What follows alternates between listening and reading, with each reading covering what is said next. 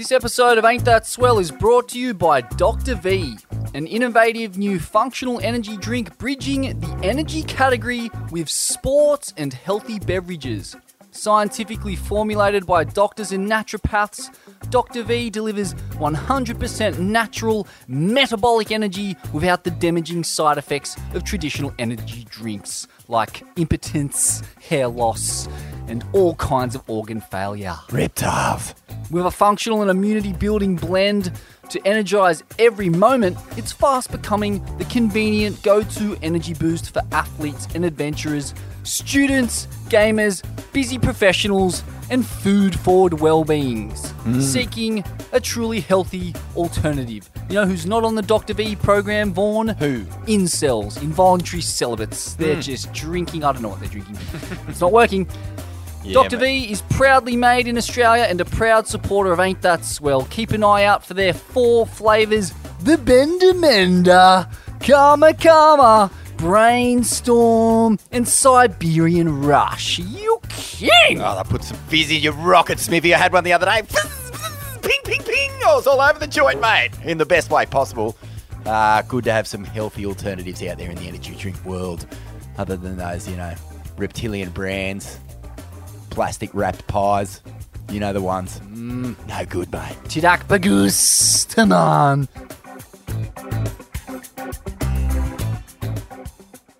Hey, well, first of all, I'd like to say, and I ASP are going to find me, because I want to be a part of this fucking dumb wannabe tennis tour. I think they got his testicles so far up their mouths that this is bullshit, I'm not thinking about that right now. I'm just thinking about having won the world title and hopefully trying to win another one someday. You just drop in and just smack the drop down, say bah! Well, I'll tell you, Stu, I did battle some humongous waves. Oh, just a table, please? Oh, stuff looks good, Ivan. Not bad. Ain't That Swell with Jed and Vaughn. Oh, those guys are back! Get a haircut. Yes, shredheads, waxheads, kooks and barneys, welcome to Ain't That Swell, the radio show dedicated to cutting fucking sick. I'm your host, the 2-time Gold Cone Piece Award-winning surf journalist, Scum Valley's finest himself, the punch-drunk pikey, the sultan of psilocybin, the maestro of micro. He's back on the dosing. micros. Yeah, Smitty. Back on the micros, mate. That's right, Vaughn. New data has emerged that microdosing actually does, in fact, improve motivations, lower levels of anxiety and depression compared to those idiot non-microdoses who I was simply 7 days ago. You fucking idiots. Get back on the fungus. That's according to Paul Stamets' Instagram. And Paul Stamets, Paul Please. Stamets, dude, the magnate of mycelium himself. No one knows better. And that is from a study published in, I believe it's Nature, which is like one of the top brass scientific journals. So Stamets doesn't fuck around. I'm glad you're back on the Back in the micro. game. Just the intro was lacking, mate. I mean, all the mental health, advantages aside, Smithy.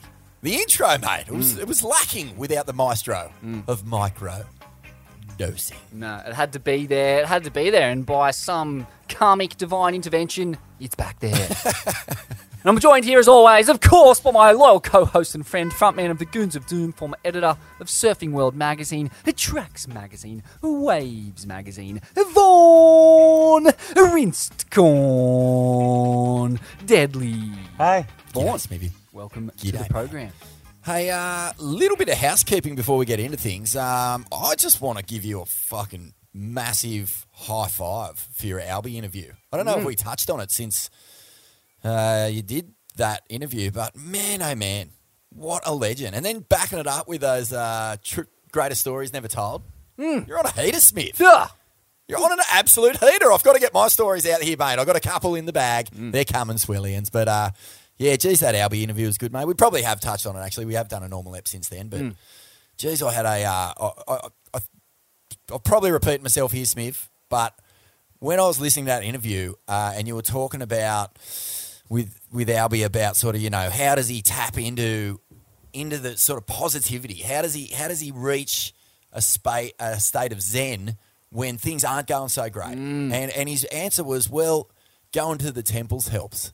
And I thought about temples in my own life. And I mean, obviously, I was driving at the time.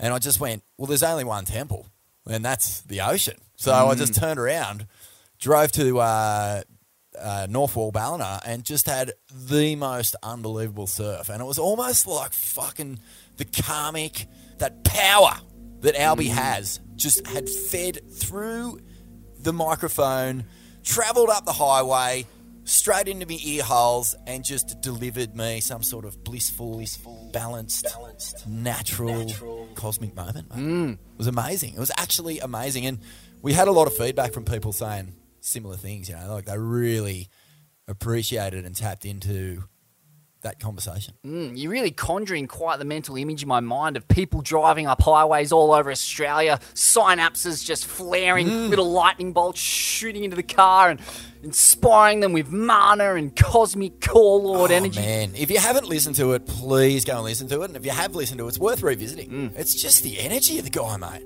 You must have been walking out of there like you were walking on clouds. Yeah, pretty much, yeah. I mean, I think I just levitated out of there. It's just... I don't remember taking a single step. The next minute I was back there in Wardell. Amazing. With my mouth around the glass cylinder of a hot one, just throttling it.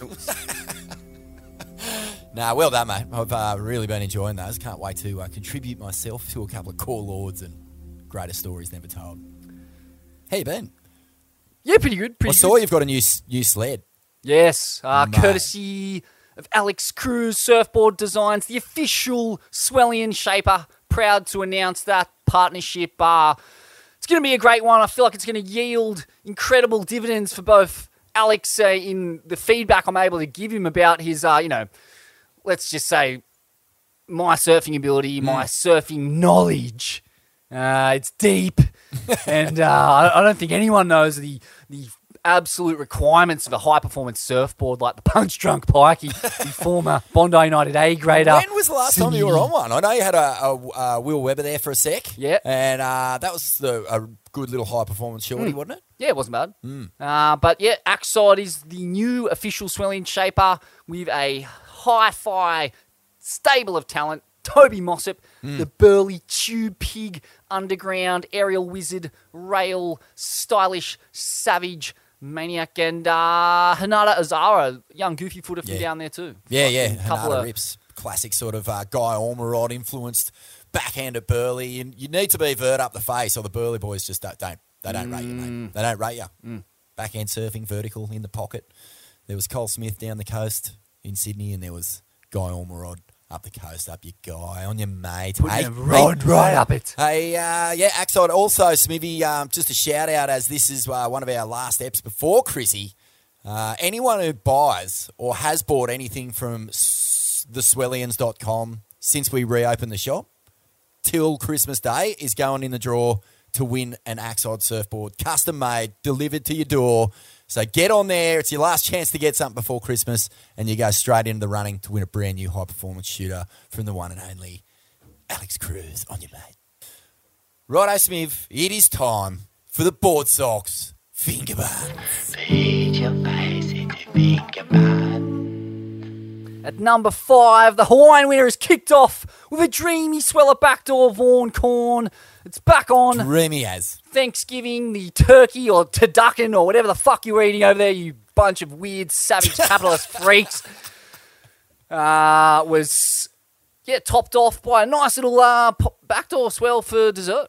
Man, all the usual suspects are out there, J.O.B., Mason and Coco Ho, John Florence, all milking the teat, packing the pineal glands to the brim. And I'll tell you, Vaughan, at 4 to 6 foot, I don't think there is a funner wave on the planet than backdoor. Just good luck getting one, you fucking white howly mainlander cunt. Agreed. Yeah, it's so good. And even at 4 to 6 foot, it's still a wave of truth, Smith. And I don't know about you, but seeing the world's best surfers, over there, probably jacked up on a bit of snapped 4 juice. We'll get to that later, but there was some unbelievable pipeline surfing in that movie. Wow. And a nice little warm-up session, as you said. And Yeah, 4 to 6 foot backdoor. I've had the opportunity to surf it a few times. I've actually had one of the best barrels of my entire life. It was the day after the Brown Water 2008 Pipeline Masters. Water. You'll recall, Chris Ward, Kelly Slater in the final. Little Stingray jumping out during one of the Goats waves. Yeah, man, it was the day after. It was about 8 guys out, kind of stormy, still brown water, and managed to snavel one in between Nathan Fletcher and Mark Healy, believe it or not, and just got fucking, got the wave that I dreamed of for pretty much my entire life since I was 13. You always dream of getting over there. I'd had some pretty shockers over the past. First surf at Pipeline kind of ended with blood all over my legs. I tripped over a rock walking up the beach, actually. But yeah, no, I finally got one, and it was the big tip of the cap, the doff from Nathan Fletcher. When I come out of the pit, he was like, "Whoa, that was a good one." I was just like, "Mate, I'll hang my hat on that." I almost gave it up. But you're right. It's 4 to 6 foot. It still can be dangerous. It's got that big wedge in it, that But kind of it's just- early entry. You get a big slingshot into the fucking roundest orb of your Yeah, life. it's only the crowd that makes it dangerous at that Exactly. size. The actual waves, if you had that just to yourself and your friends, I'm telling you, out there, Swellians in Swellian land, Swelliettes, you would have the best surf of your life. You would honestly have probably the best surf of your life because 4 to 6 foot, even 4 to 6 foot Hawaiian, is manageable over there. The paddle out, like all that normal things associated with a 4 to 6 foot day, say on the east coast of Australia, where fuck, man, you got to battle like a huge sweep because that much swell has to be generated by a big storm or something like that. You get over there, man, gums isn't even breaking. You can paddle out in flat water and just make your way over to the peak and start draining a few. Yeah, the only problem is you basically got to either be a white Hawaiian from the North Shore of Oahu with a significant profile, past or present, as a pro surfer or pro fighter, or a local moke to get a wave out there on those days. That's the days when they're just feasting, just rubbing the salt into their pineal glands. Well, early in the season too. Don't forget that. Like, Slim pickings. Hawaii is dead flat in the summer. I think they had a few little swells this year, but it's usually dead flat in the off season. So those On the North Shore? Yeah, the first swells, man, you've almost just got to sit back and let them have it because, go in February, March when they're sort of had their feel and they're just gluttonous, sitting around just beer belly swollen with fucking tube juice. That's when you get over there and you might jag a couple. What about most iconic surfers to fade you in the pit, a backdoor off the wall of pipe? I've got a couple of them. Oh, yes! This Shout out guy's to, so good. Big shout out to Reef McIntosh. Got you on one? Yeah, got me on one. I guess, luckily though, I love Reef McIntosh. He's like, one of my all-time idols, and it was really, I was almost overcome with awe and joy even to see it just dropping down in front of me, and I managed to get out just before his chandelier enveloped me. At least we're riding a jet ski. And another doff of the cap, or shout out to Mark Healy as well. Yes, two icons that have burnt Smithy in the pit there. I got 2 icons at backdoor / off the wall as well, mate. I've told the Archie story numerous times here where, was in the spot, right in the spot. Oh, mate, I could still picture the afternoon, the water goes black there in the Arvos, the sun sort of ripples up the face, a little orange line, and oh man, it was just absolutely beautiful. And I'm just in the spot, and in comes the peak, and Archie's paddling out after he's just been drained on about 13 in a row, and he just looks at me and just fades me completely, fucking drops in on me. And a year later, exactly the same surfer, same sort of size, he did it again. Couldn't believe it. But your boy Dustin Parker also fucking hammered me out there. Yeah. Unsurprising. Yeah. I'll put the photo on here, but there's a photo of it. Oh, so wow. good. I'm just straightening out doing the old Kelly nose blow while he's just ripping one off the top. It's pretty iconic. But yeah, I don't think I was going to be calling out Parker. No, I wouldn't recommend it. Wind up like Susie with bruises all over my ankles. Well, I've been loving Surfline's breakdowns of these swell dynamics. We've read a couple out from, I think, Toomey's it was, maybe another wave. But yeah, this is what they had to say about it. Kind of touching on what you were just saying, Vaughan, the nature of swells on the North Shore versus, say, the east coast of Australia, where you do need a lot of energy and a lot of kind of just storm activity to generate hollow waves, at least up towards where we're living on the northern rivers. But down down over there in the Pacific, it's very different. Kettle of fish. This is what they had to say on Surfline. The beautiful thing about island reef breaks in the middle of the ocean, it doesn't take a whole lot of swell to make them cook, explains Surfline lead forecaster Shayla Perry. Case in point, the North Shore had one of the best weekends of the young season, and the storm system that made it all happen was pedestrian. It wasn't particularly large or strong, but was very close as it strengthened just 600, 700 miles north-northwest of the islands Friday into Saturday. By Sunday, the storm was lifting northeast away from Hawaii, the North Shore under the influence of a weak pressure gradient and graced with light wind. Yeah, so... Just nothing. Nothing. Just like a piece of piss. Pretty like mid-range period swell, but you've got that insane drop-off on the North Shore. It's such a trippy zone like that, isn't it? You only need like a little bit of ocean to fold on a slab, because it's coming out of such deep water. Such a fascinating place. It really is. Oh, it's amazing. I've just, it's never... I don't think you could ever prepare yourself truly for what you see there. You can...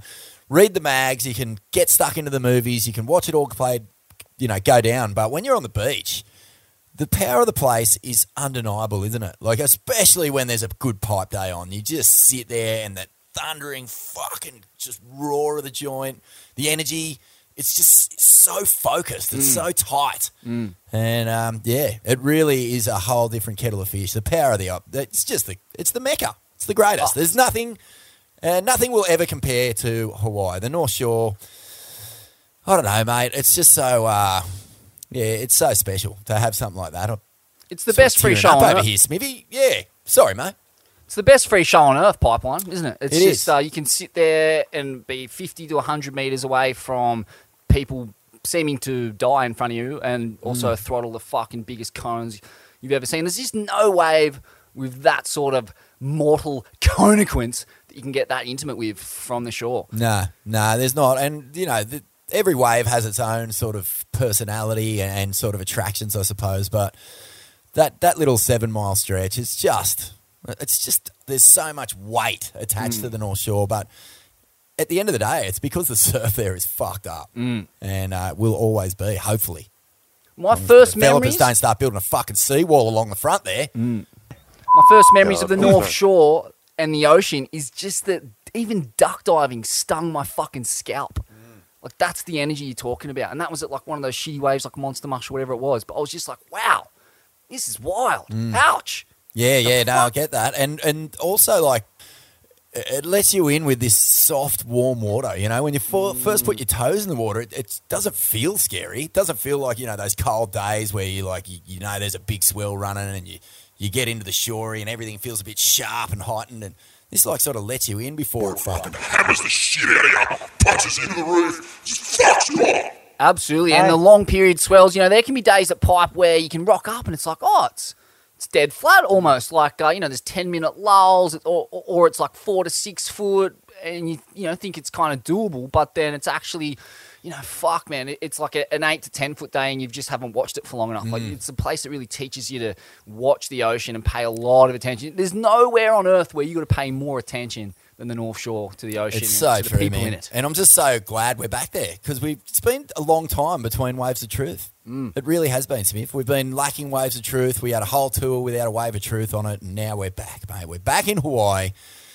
Oh, it feels good. Soak it in, my friend. Oh, it's good to be back in the truth, not surrounded by lies and air reverses and choppy cross or shitty East Coast Australian beach breaks. Oh, mate.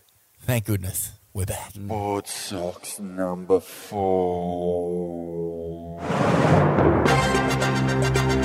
Ain't That Swell presents breaking news from Haleiwa, Hawaii. Welcome to Ain't That Swell News. I'm Vaughn Ted. Yes, breaking news out of Hawaii this morning as the final pro surfing heat of 2021 was surfed in anger at Haleiwa, deciding not only the women's champion but also our qualifiers for next year's championship tour. It was the young Hawaiian Betty Lou Sakara Johnson, who we tipped as the only surfer capable of defeating Carissa Moore actually at Haleiwa, and she did just that, winning her first major event at 16. The generational tsunami of absolute terror continues to wash through the ranks of women's surfing. And Wow, what a run. Betty Lou now qualified for that championship tour at the expense, sadly, of our own Molly Picklum, who just fell outside the ratings cutoff when she fell agonisingly short after stacking it on her last wave in the semi, needing only a mid-range 5 to progress. You know, as part of Micro Stable, she'll be back. She'll be back hungrier, stronger, more venomous than ever. The big news for Australia, of course, on finals day was the performance of Victorian wave dismemberment machine, India Robinson, who made the final and with that result is now the only new Aussie face on the Women's World Tour in 2022. What an underdog story for the ages. India Robinson, you absolute legend.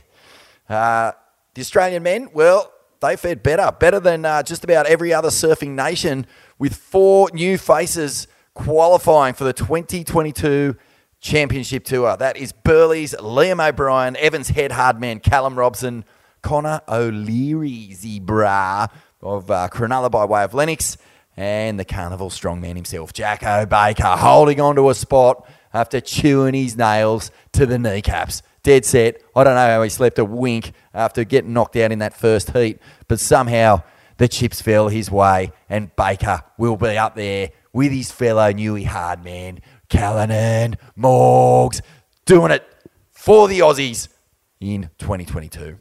Despite heroic performances from Jacob Wilcox and Kalani Ball in particular, with Geordie Lawler also in the mix, sadly all 3 will be back on the reg come the Aussie leg of the tour next year.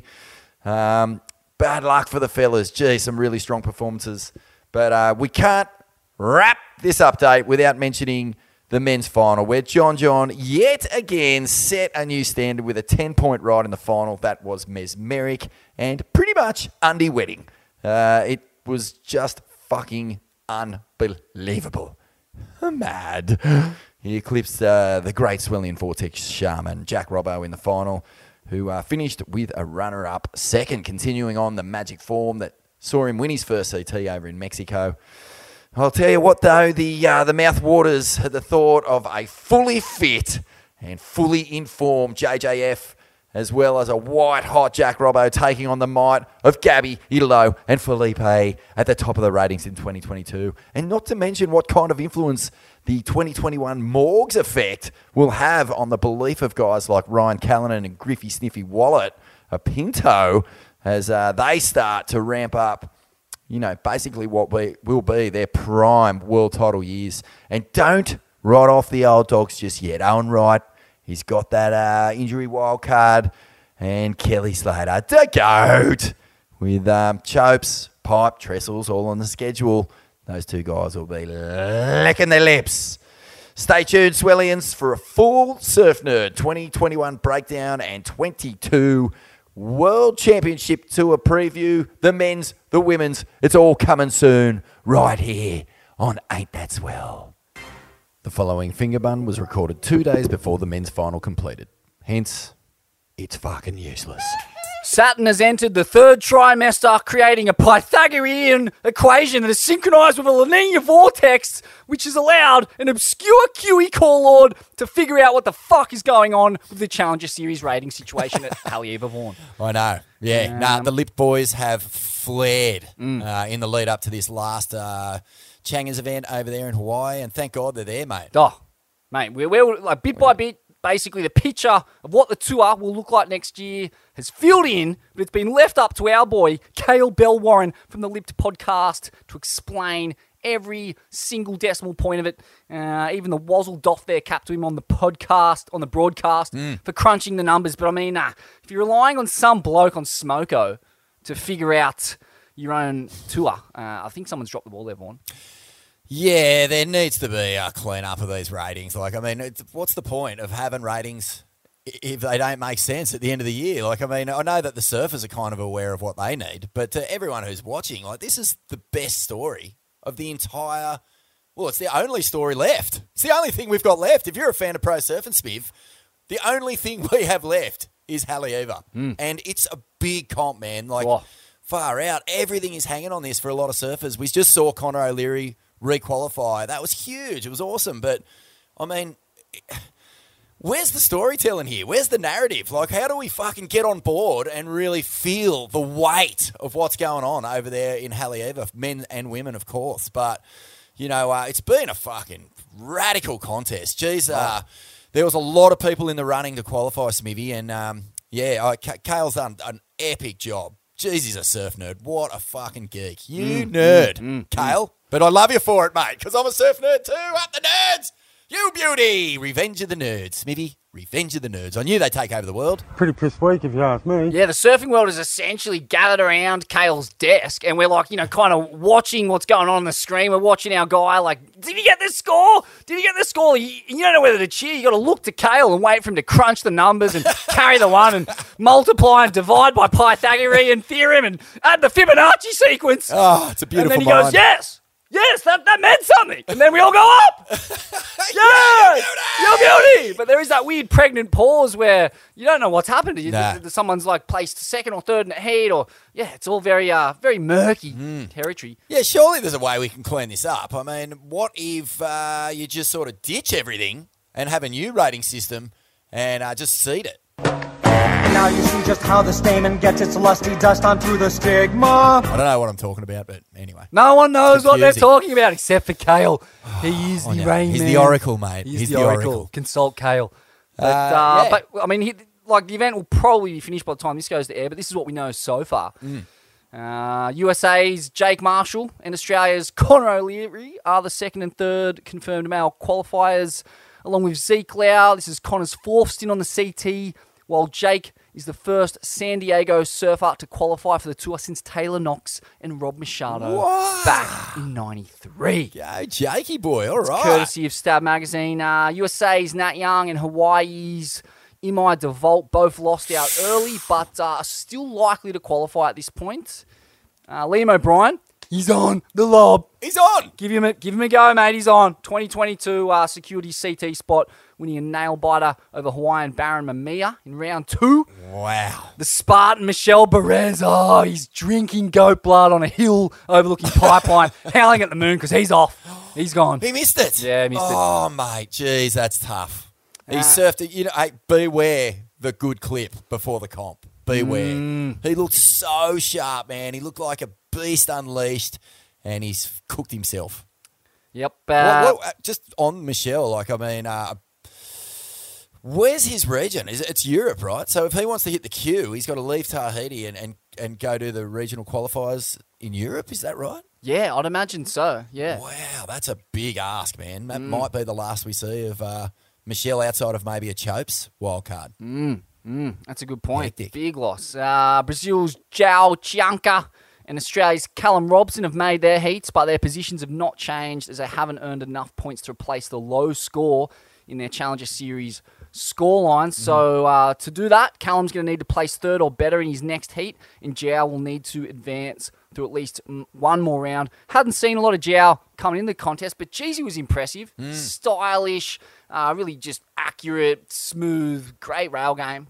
Yeah, mate. Yep, I was surprised. He was the sort of the guy I knew the least about when we did our little blitzed episode, analysing all the chances of the crew who were in qualification mode.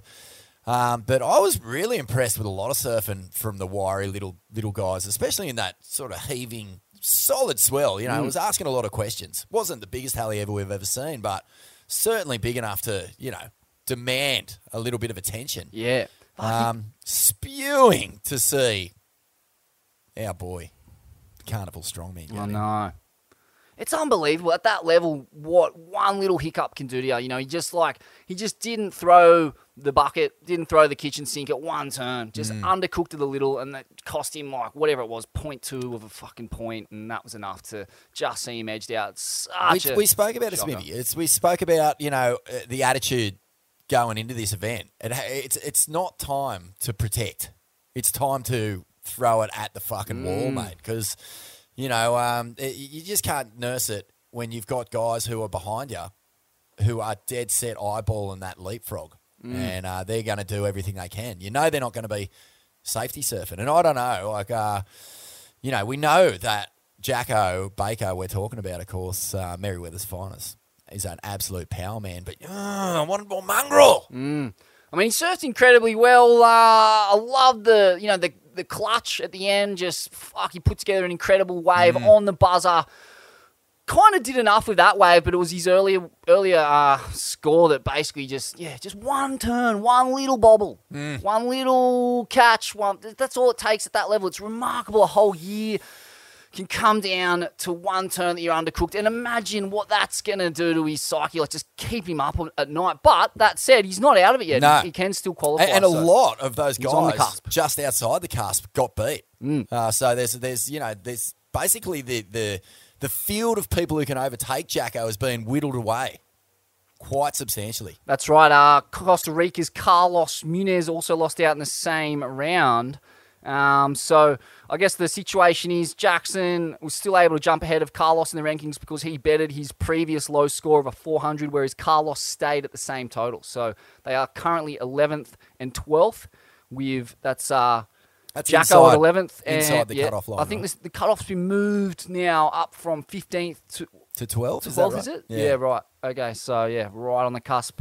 Now, Geordie Lawler is he's still going. He's still in the event. It's hard backside, but he's just got to make one or two more heats. He's sitting at 14th, so he's outside the cusp, but he's in with a sniff. Ooh, I like Chippo surfing the other day too.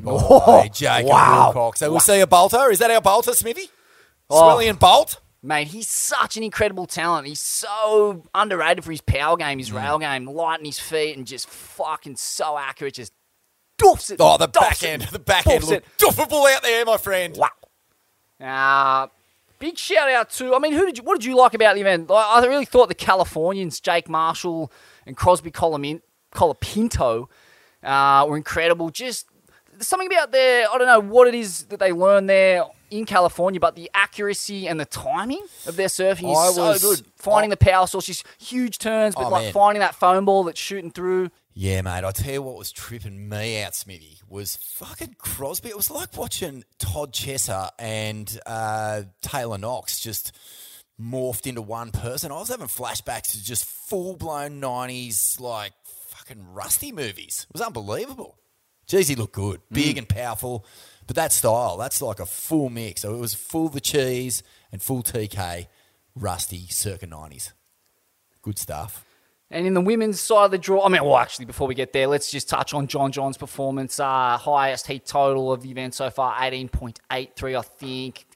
Riding boards that were at least a couple inches shorter than everyone else. A lot flatter looking too, and just fucking meat hack, man hacking, savagery, couple punts in the mix.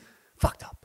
Man, I just don't think anyone's going to beat him. Like, it's a whole different level of surfing. Like, there's no one on that level. Like, the comfort in the air, just throwing that sort of big first turn into a section that sort of like didn't really, it was cushy, but it wasn't. It had a little bit of a dip, chip shot where he landed, and he just swung it round, and it's just disgusting, Smithy. It's so fun to watch though, isn't it? It reminds you of the difference between that top 5, top 6 on the CT compared to, the QS. It's like you can watch QS surfing and get absolutely ramped on it, but, those sorts of performances really throw the question marks up when the guys in those heats know what they're going to be coming up against next year. Yeah, that's huge. That's world title winning form. That's top of the pops, creme de la creme world tour form right there. And we're just so due for a John Gabe year. Like, I say it a lot because it just hasn't really played out where those two have gone at it. And you throw Italo and Phil into the mix, and you've got a fucking monster tag team all in WWF. Slam down, Smithy. Here comes John off the top turnbuckle with the double backflip. Oh, he's done his knee. And don't forget about Morgs doing a triple pike off the top rope. Straight with a knee. Straight into those chops. Cop that. Who'd play the heel in that scenario with the chair, coming out of the crowd? Oh! Oh, it's good stuff. So Lobby's in. Wow. Well, Bots is going to be a busy man next year. That's good to see. Up the Bots, up the Burley crew. Crikey, represent. And on the women's side of the draw, Shimmy Disco, Stoily, shiny disco balling her way to a start in the women's tour, gaffing the bejesus out of some Haleiwa balls. Fuck, she's in form. The Turtle Gang, Sergeant of Arms, Vaughan. Mate, I think, I really do think most improved surfer of the year. We're going to have our first ever Swellian Awards next. Paul's coming soon, Smithy. A couple of cone pieces getting flown out to all our winners all over the world, but Shimmy is the most improved surfer I've seen. Just surfing out of her skin, lots of power, lots of belief, and lots of on the razor's edge. I like it. You know, where you see someone doing a turn and it looks like it could go, but it hangs in there, and power to her. A couple other standouts on the women's side of the draw. Sarah Wakita, the Oahu Rays daughter of the great pipeline crash test dummy in the Flaming Gaff and iconic surf store Tillman, Takuya Wakita. She was incredible in the opening round. Yeah, she was. I didn't catch a whole lot of her, but I did see a couple of highlight waves and looked really good. Whippy fast. Was the gaff on? No gaff. No gaff! But, I mean, outrage. yeah, it is outrage. I think there's a deep lineage of gaff wearing in that family. There needs to be an investigation, Smithy. There needs to be. And you called it, Vaughn. Betty Lou Sakura. Incredible. So sharp, so stylish, so sick. Yeah, she's going to be a tough one to beat. Looking forward to seeing Carissa. What's she going to bring? Is she going to John the shit out of all these young women who have got the eyes on her prize? I think she will. The charter boat has beached itself on the end section at HT's, Vaughan, and the rumours I'm getting on the Coconut Wireless is that the skipper had in fact passed out in a haze of hashish and homebrew rice wine, leaving the boat kitchen hand Kadek to steer the ship while also garnishing a lasagna, and he just couldn't pull it off. Oh, shit. Wow, mate. Oh, geez. Boats on reefs. Boats on famous surf reefs. Happens a fair bit, eh? I guess it does in Indo. Yeah, there's definitely. What's your favourite? Well, I mean, we had the Pasha Bulker at Nobby's up in Newcastle. That was a big one. We had, I think it was the. Oh, correct me if I'm wrong. I think it was the Ho Sai Fa. It was a Chinese tuna fishing vessel wash up on the inside of Padang way back in the day. Very mysterious maritime mystery, that one, Smiv. The crew and the captain, nobody on board. Engine still running. And a freezer full of freshly caught tuna on its way to somewhere. So everyone just abandoned ship. And everyone was shitting themselves on that one because they were expecting a swell in a couple of days' time. They didn't know. They had a couple of goes at getting off the reef. In the end, classic sort of, just Indo DIY, if you need a job done, just get your thong, get your Rocky strap, head out there on a little putt-putt. And, they just dismantled the thing and scored all the fish in the process. So, well played. The bucket smelled of world-class sushi and tuna steaks for about 6 months after that. That's amazing. How good are the Indos just pilfering and pillaging? Who needs a trash collection when they'll just pick it apart like a couple of archipelagan ibises, stealing every bit of scrap timber for their... They're like, I'm sure if you go to Padang now, you'll see bits of that boat nailed to the wall in 100 different beach shacks and beach vendors. Yeah, all the steel from the the frame of the vessel carved into tiny little dicks for sale, dick bottle openers that you can use to crack open your binny.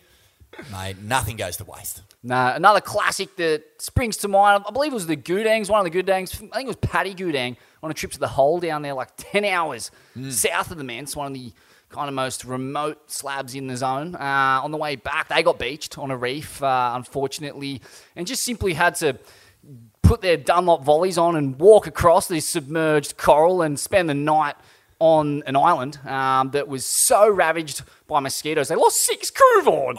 They were just airlifting them into the trees and devouring them live. Oh, God. It was a bloodbath. Well, we just moved inside from outside just moments ago. Have you heard a difference in the audio quality? Because we're all getting mauled by mozzies up here in the Kurrabil Mountains. My favourite near miss of a potential shipwreck on a world-famous break was the classic mid-heat set outrun by the captain at J-Bay that year. Siggy in one hand, fucking beer in the other, one hand on the wheel, just outrunning an 8-foot set just before Felipe went mad in the J-Bay final. True. That was an iconic one. Doff of the cap to Pete Frieden's iconic end-section chope smelt, one of the all-time acts of cowardice in the history of boat captains.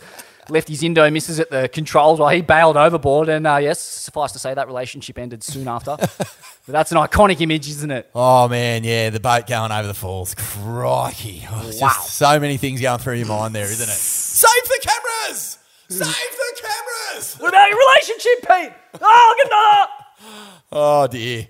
Yeah, it's an unforgettable image. Ford Sox number 2. Tis the season, Vaughan, of skits, surf edits. Snapped 4, Repulse, Dane Reynolds in Shit Waves, Craig Ando in Ceremony, Ethan Ewing in a Mexican Point Break Demolition, and Jaleesa Vincent all releasing surf edits of varying degrees of skits. Oh, man, it's been a good month to be a voyeur of surf clips, Smiv. I don't even know where to start on this. Let's start with Snapped 4. Snapped 4 is probably, well, it's just Classical surf porn. Yeah, classic surf porn, but a returned form of the segmented movie that we all grew up on. I mean, that was how it was done back in the day. That's what made Momentum what it became. The monolith, the monster, the fucking game-changing, generational fucking tsunami that it was. It was just section movies. All your favourite surfers, you just fast forward to them. But, yeah, they're going to give away like 50 to 100 grand or something to the best section in that film. And there's shades of intersection about this because I don't know if you recall, but I think Taylor Steele ran one of the first ever sort of section-based comps. And 100 grand. Matt Miola came from nowhere, just a skinny little whippet from Maui. No one had really heard of him, and he walked away with a prize in a field that included everyone. And I got a feeling, mate, that maybe Baron Mamea could take this one out because, you know, he's up against hardcore fucking some sick surfing. Jackie Robbo, mate, the Swellian Vortex Shaman. He just puts on a clinic. Some backside tubes at North Point Switch that are just demoralising for us regular Joes who can't even get a fucking wave like that on our front, so regular foot. But yeah, mate, I just think Barron, don't you reckon? He just pushed it over the lead. Oh, pushed it over the ledge. Yeah, you wonder where he sits in that pecking order at Pipe. There is that kind of like, you know, you've got your Makuas, Masons, like the old guard who kind of really command the best ones, the chip shots off second reef, and then you've got the young, fucking brazen, big cojones Groms like Barron, like Seth Moniz, like Josh Moniz, who sit under the pack like John in his day and just kind of knife those fucked up mutant ones that don't cap. There's no real entry point. And it's either the skitziest knifing of a Mondo cone you've ever seen, or it's a pin drop out of the lift straight onto bone dry lava. It's just so good to watch. But then you've got fucking, man, Benji Brand, another in that category. Goes bananas in it. Mate, for a white guy from South Africa, I don't think I've ever seen a Howley get that sort of vij at the Pipolina. I mean, I know he's got a crib there and whatnot, but fuck, he's done well for himself there, I tell you. I watched him win that Rip Curl Invitational at Padang Padang one year, and his style is mental. He's got a touch of the Hobgoods about him, you know, that really compressed. You know, they almost looked like the Hobgoods were, squashed frogs when they were coming off the bottom at some of those tubular Pacific reefs, and Benji's just got that on lock. But geez, he's got some fucking figs. That's what's blowing my mind. This level of surfing going down on some of the waves. Like, they're big, they're meaty, they're thick, they ask fucking everything, and if you're not ready to give it all, you're going to get pressed. Oh, 100%. There's one wave in particular of Benji's, and the blowout on it is so extreme, it would have fucking blown Trump's toupee off sitting in the White House. It was wild. I think it did. I think it gave it a little tickle. Lifted the front off it a little bit. But, yeah, I mean, what you say about Benji's style is so interesting. I was watching and I'm like, at which point does waves like that force you into adopting a style that is, like, it's super functional? Like, it has to be functional, but, like, it's like you can't make a wave of that kind of mortal consequence without impeccable style because it just, the wave demands it. If there's any glitches or technical failings, you're just not going to make a wave. You're not, you know what I mean? I totally agree, man. And compressed, that's like limbs kind of all in the right spots, tickling various parts of the wall. It's all preternatural and autopilot. But yeah, it's beautiful to watch. But yeah, I just wonder whether if you're not fucking that technically in shape, whether you can even make a wave like that. Yeah, I totally agree. I'm like, far out. When you start watching enough of these sort of waves of Mortal Konquest and the guys who go it, fuck, style is everything, man. You almost can't have a shit style in that sort of surf. I mean, if you're not towing in, if you're having a pin drop out of the lip, negotiate a bottom turn and fucking then thread, 6 chambers of hell to reach that fucking big spoofy blowout. Oh, it's like a Zen Buddhist parable. You're just going to get fucking... You've got to have style, man. And, like, Mason is taking it to another level. He's the guy, like, mucking around in there. Everyone else, like, those waves, I don't know how you can relax enough to have fun in them. And he's got that going on. Yeah, fucking what a great movie, man. And great sections. And then, like, right in the middle, just as a little, a nice little juxtaposition right in the middle, Captain Cruz, old Snoozy McPacey, just doing his good old lines from top to bottom, flawless surfing, absolutely rinsing it off. And looking every bit like one of the orange people just wandered out of the hills, but with a big head of hair instead of shaved to the bone. Just getting his fucking Kama Sutra clean, swift, stylish surfing from Asher Pacey. You can see why, Smith. You can see why he's the man. 41 years young, riding 4-1s some of the time. I mean, he's no spring chicken, but fuck, he might be still one of the best to ever do it on an East Coast right-hand point break. I just can't believe the style of the guy. And this might feed well into Pulse 2, or Repulse, sorry. It's we're in an age where guys are surfing as good as they've ever surfed. Well into their fucking 40s and 50s now. I mean, they don't have the hype. They might be carrying a few around, some extra sandbags, some extra kgs. But gee whiz, there's some fucking nice style.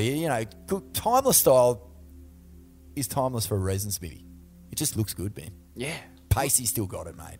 Just remarkable to think when Occy won his world title, he was 33, and it was like this momentous occasion in global surfing history. Like, no one could believe that someone could perform at that level at 33. And to see Asher at 41, you wouldn't know. Like, I was actually really surprised to learn that was his age. He doesn't look it physically in any way, shape or form, and his surfing has aged like a fine Pinot Grigio, Vaughn. It's fucking smooth on the palate and just leaves you wanting more and more and more until you're a vomiting, filthy mess hugging the bowl. Oh, I love it. And you wake up the next day, cloudy as fuck, wondering why you drank so much of that Pacey Grigio.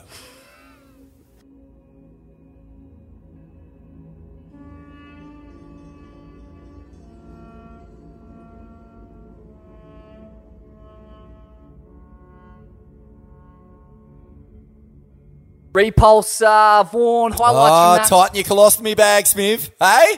Get your incontinence pads. Wipe off those drippy drips out the end of your old fella because they're going to be dripping for a few more years yet, mate.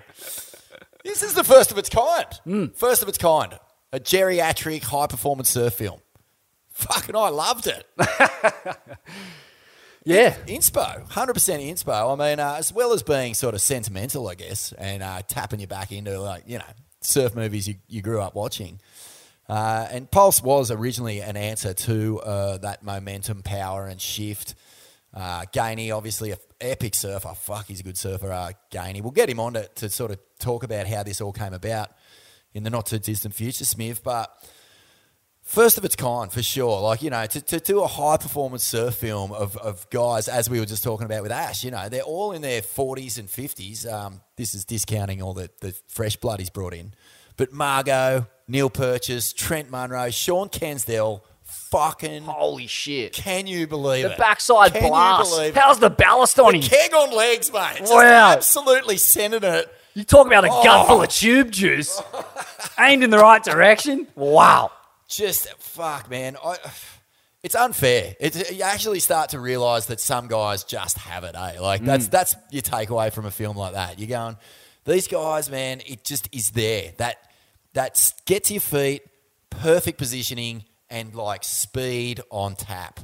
The timing and technique of Cairns, it was like, it's almost the older he's got, it's like kind of stripped away the whippity, like hi-fi surfing. And now it's just pure lines, bludgeoning the absolute fuck out of it. It was impressive. Just the wind up on the backside, so Occy-esque, and just teeing off like the fucking Long John Daly. Very reminiscent of Long John Daly in a surfing setting. Just, bit on the cans, bit on the darts, bit on the meat pie diet. But geez, it's almost just fed into the cult appeal of the man. Yeah, 100%. And on the other side of the coin, but just as fucking devastating in his section, Dan Ross. What about the meat hacks going down on that, mate? Somewhere up in heaven, Batty Treloar is giving him the big thumbs up. I think he copped a bit of spray in the face up in heaven. That's a fucking power clinic if ever I've seen it. Like, I mean, it's funny, isn't it? Like, you're not as green-boned. Your joints aren't quite as flexible, although I would imagine that Rossi physically is probably in better shape than he's ever been in. He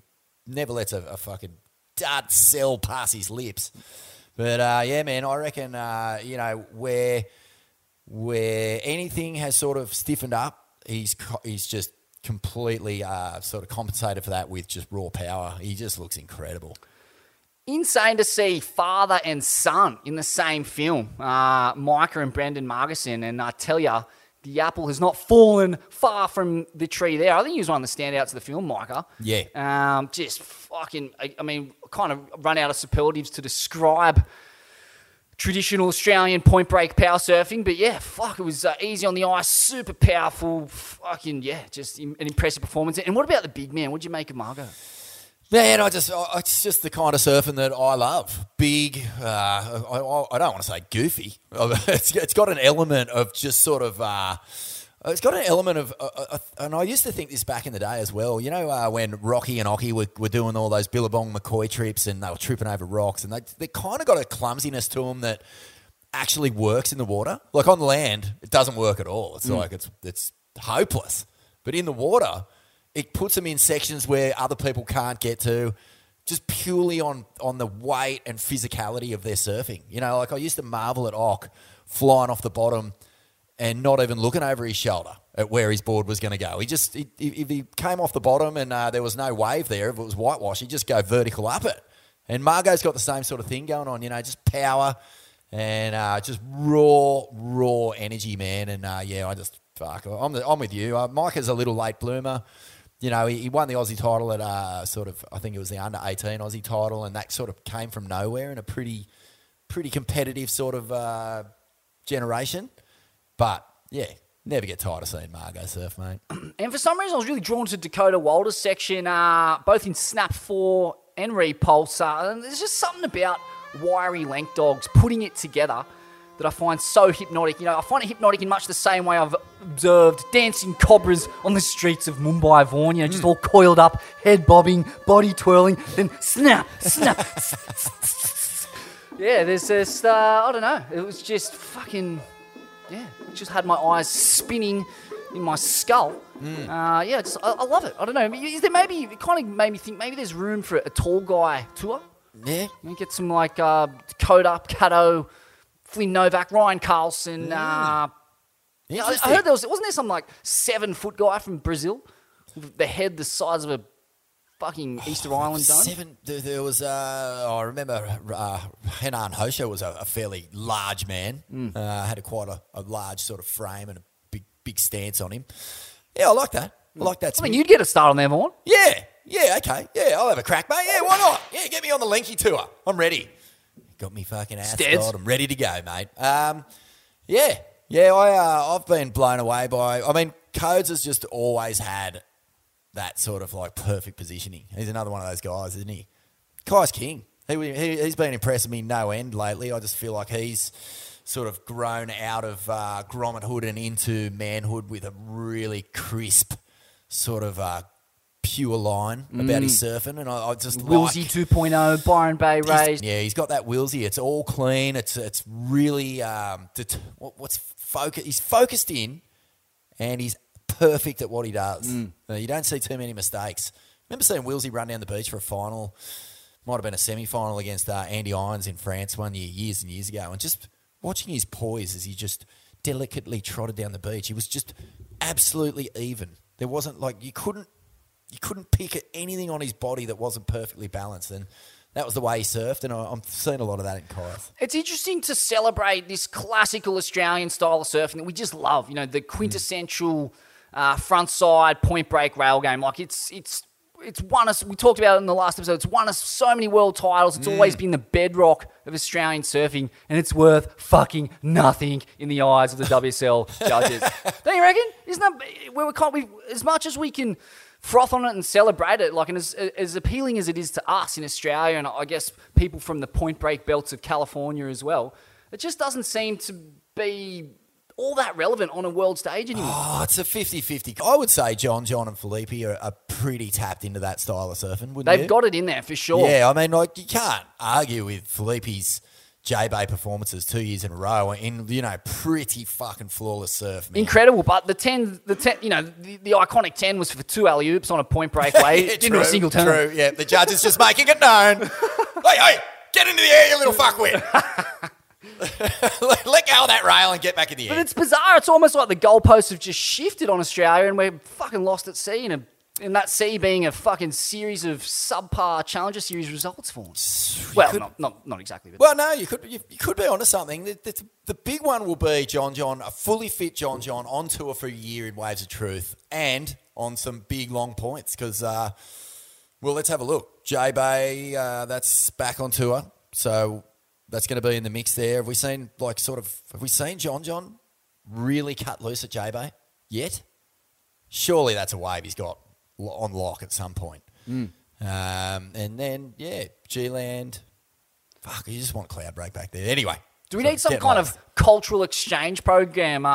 Get the likes of Lobby and Caius over there in Saquarema, living in a favela, a tin shack, and surfing on esky lids, and just get them in that 5 second, 6 second onshore mush, just grinding air reverses out. I mean, fuck, mate, we get plenty of that during the springtime up here. But no one wants to surf it. It's fucking rubbish. Yeah, too good, eh? Too good for it. Kinda. Yeah. That's I guess that is it, isn't it? The foam pit, mate. It's the foam pit. Foam pit breeding soft fucking.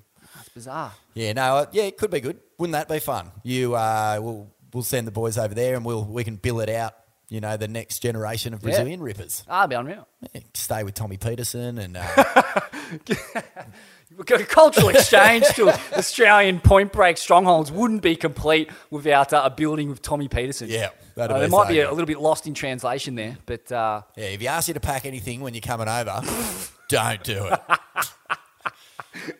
it. Get back on protection, you mate. DR Dane Reynolds has got a fresh edit. Classical buttery savagery from the Venture and Father of Free.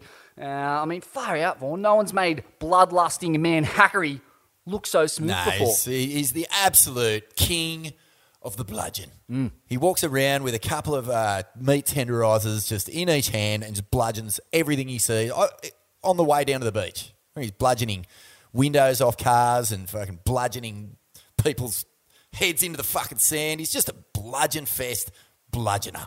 I've got to say, the juxtaposition of this seething, unexpressed rage and these buttery combos, it's intoxicating in this extreme, and I can only hazard that Freud would have a field day with it. What's your psychoanalysis of his? I guess he just kind of I haven't got a huge psychoanalysis on Dane. I think he just does what he does. He calm on the exterior. He enjoys his beers. He enjoys his early nights. He's got his little family. He loves surfing at his home break and hanging out with the lokes. And big props to Aton Osborne as well, man. Snapped 4 as well. A big standout. That guy's air game has to be in the top 20 in the world. And it doesn't sound like a huge call, top 20, but fuck, man, so many guys are so good at doing airs, and he is right up there. Style-wise, he's pushing the boundaries. Yep. And moving on to Craig Anderson, he's put out an edit with Kai Neville's Ceremony, and trust Ando, out of any surfer in the world, to find a smooth chip-in at Depot Bommy. Only Craig Anderson could manage to find his way into a stand tall out there, striking the pose that he strikes on a cliff while pontificating about nothing. Yeah, well, exactly, mate. Yeah, he's the kind of guy who will sit out there for 5 hours waiting for that wave and not catch other waves. Like, he doesn't make moves for scraps on the inside. He knows the exact wave he wants to surf. I think the bigger it gets, the more patient he is. You can't understate fucking how good that guy surfs. Yeah. And I don't want to... It is psycho. I don't want to say that wave you got, that closer at ceremony, was easy by any stretch, mate. If he had a bobbled or fucked up at any point on the entry, the foam ball that's building behind him would have just fucking devoured him and just raped him on the bottom of that coral lava pinnacle there about 17 times until his colon punctured.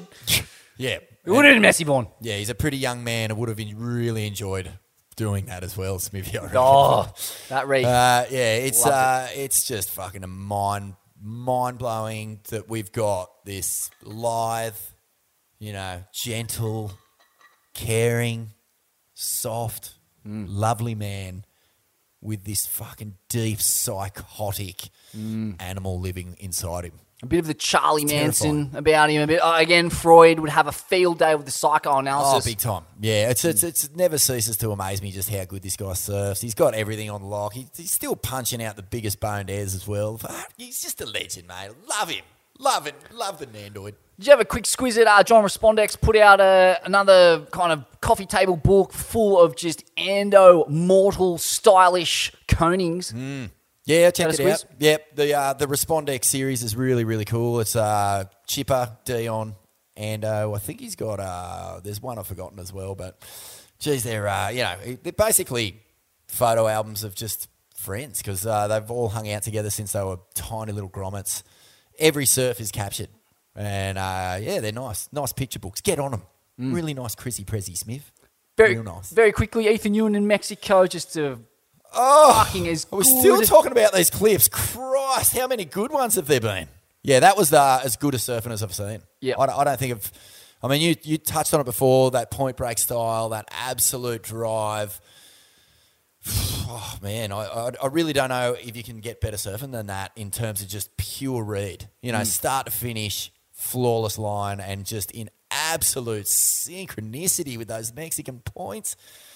It's better than you can imagine. It's better point break surfing than you can dream up in your wildest dreams. And I think a lot of that credit's got to go to where board design's gone. It's like he's on something that's just so light, but yet high performance, has drive. There's just something that is just preternaturally fast, stylish, yet he looks like he's got all the time in the world. Yeah, I know. It's just it's the endless conundrum with Eth.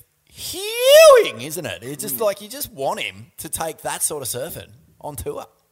But where does it fit on tour? At what waves? There's just not a whole lot of canvases like that. Yeah. And even in Mexico, when he had the canvas, he still got done by Gabby. I don't know, mate. I think we spoke about this last ep, didn't we? We were just like, we're in a quandary with Eth, but I still think that is probably my favourite clip of everything I've seen over the last little bit, just because it was like poetry. It was like starting to enter that realm that isn't surfing anymore, and it starts going to another place. That sort of spiritual echelon that only Curran inhabits. Starting to get into that little world where you're just going, well, how much fucking better can this cunt surf? Because I don't know if it's possible. I actually don't fucking know. Board Talks number 1. Stab Stoinkers. Stab Highway is a wrap. And the Pete Mel biopic has hit the silver screen. Vaughn. Stab Premium's on a roll at the moment. They're pumping out some high-quality content. The Stab Highway series, very watchable.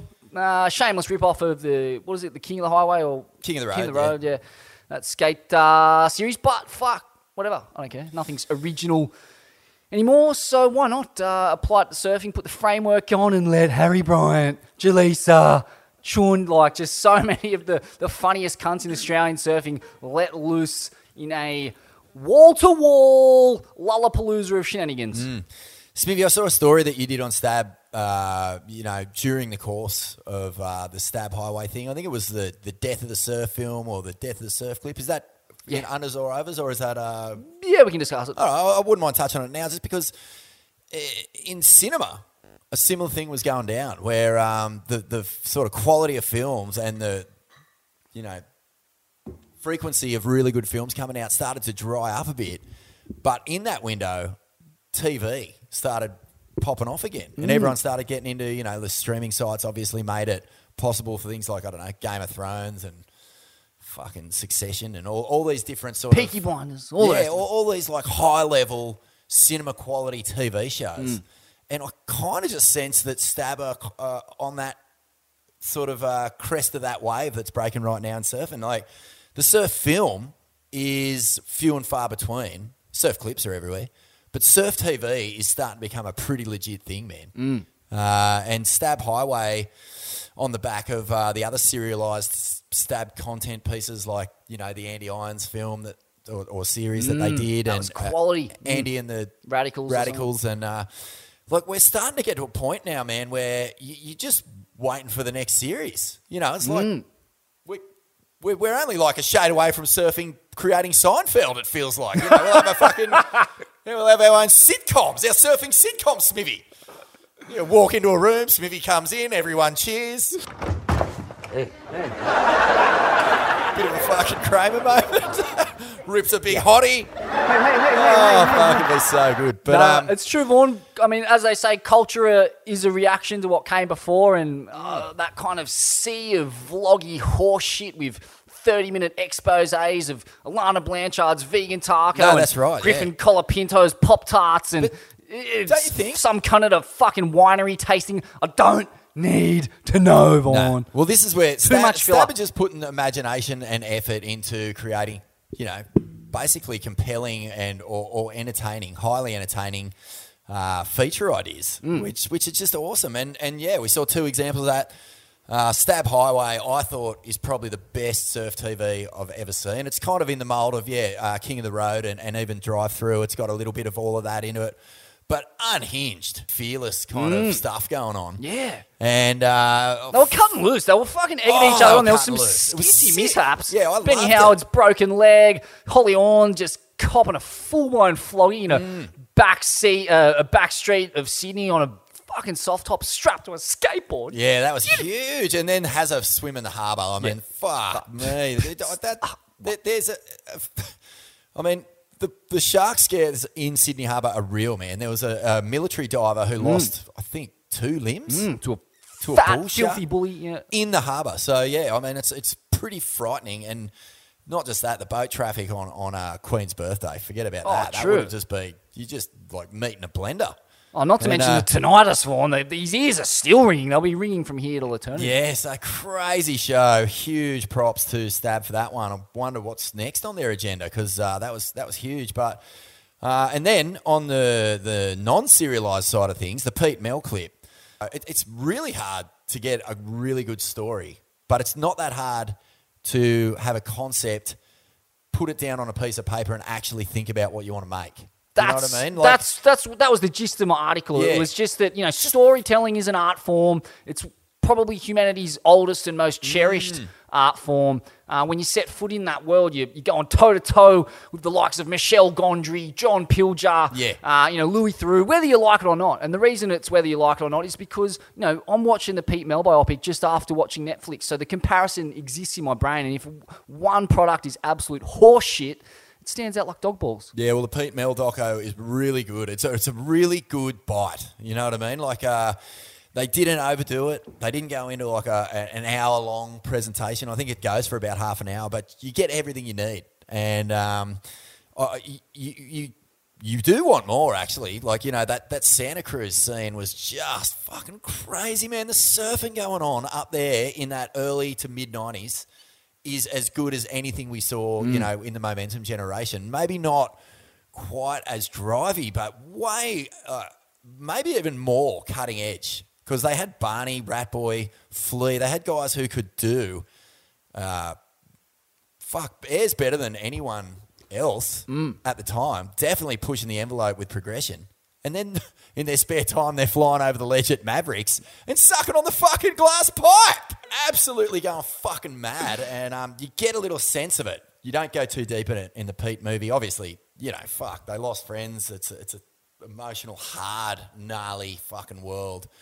Once, and Pete says it himself. He says, one of my favourite line in the whole doco was, meth psychosis.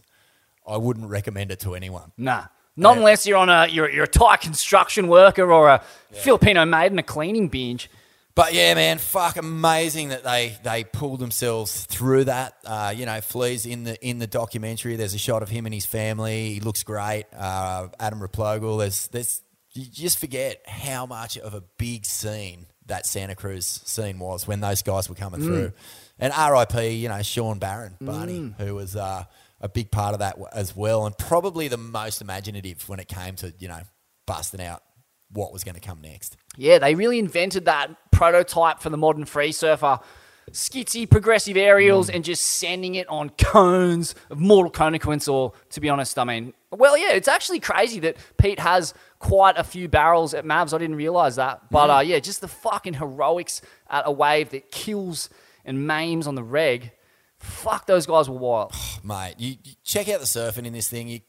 Pete Mel is fucking a world-class surfer in anyone's language. Like, shortboarding, big wave surfing, you name it. He's got fucking full-blown sticks in the game, my friend. Yeah, I remember watching him at like a huge Devil Wind Day at J-Bay, probably like in that 8-foot range. Fucking massive. And just the style, the line is so pure that he draws. Yeah. Yeah, great surfer and a great bloke, and a real redemption story there. But basically all culminates in that one moment from earlier this year where he rode probably one of the greatest ever paddle-in waves ever surfed. It's fucking monumental, and you can go back and have a listen to our mini-ep interview with Pete a couple of episodes back if you want to have the man himself, the Condor, talk you through the bowels of Mavericks. Righto, finger buns there, brought to you by Board Socks, Swellian partner for the finger bun, Smithy. And Board Socks are the toughest canvas surfboard socks on the market, made to stand the test of time and water and wax resistant, unlike polyester socks that rip easily and end up in landfill, fill or get waterlogged or stink up the car. But that's not the best part, mate. The Board Socks range of charity and artist collaboration series is out. Board Socks have partnered up with iconic Australian artists to donate proceeds to charity organisations. The Bombora Board Socks by artist Saltwater Dreamtime donates 10% of proceeds to Jurukai Surf, helping connect Indigenous kids with surfing. So that's huge. The Skeletor model by Jake Ross donates to Surfers for Climate, fighting the world's most important issue, climate change. It's both about protecting your board and protecting the broader surf community. And we have a user code, Swellian15, for 15% off all board socks. So get on it, support the brands that support rambling debauchery. Ain't that swell? On your board socks. UTFS presents Goat Watch, starring Da Goat as Da Goat.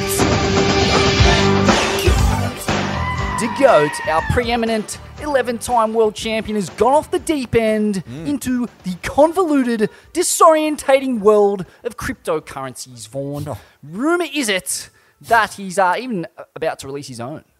I'm only speculating about the title of it, but yeah, Goatcoin would... Goatcoin is coming. Get me on the Goatcoin, Steve. I missed out on all the Bitcoin and crypto, mate. I've got to get on the Goatcoin. There's still time, Vaughn. He's incredible, the GOAT. I don't know where he finds the time, but if there is a new age fad, he is all across it. He's got his fingers. There's nothing passes the GOAT's mana, his energy force field. He just catches every stinking little detail that's happening in planet Earth and the universe at large. Well, I wouldn't be surprised if he's slurping on a Dr. V right now, getting those Siberian pine needles into his grill.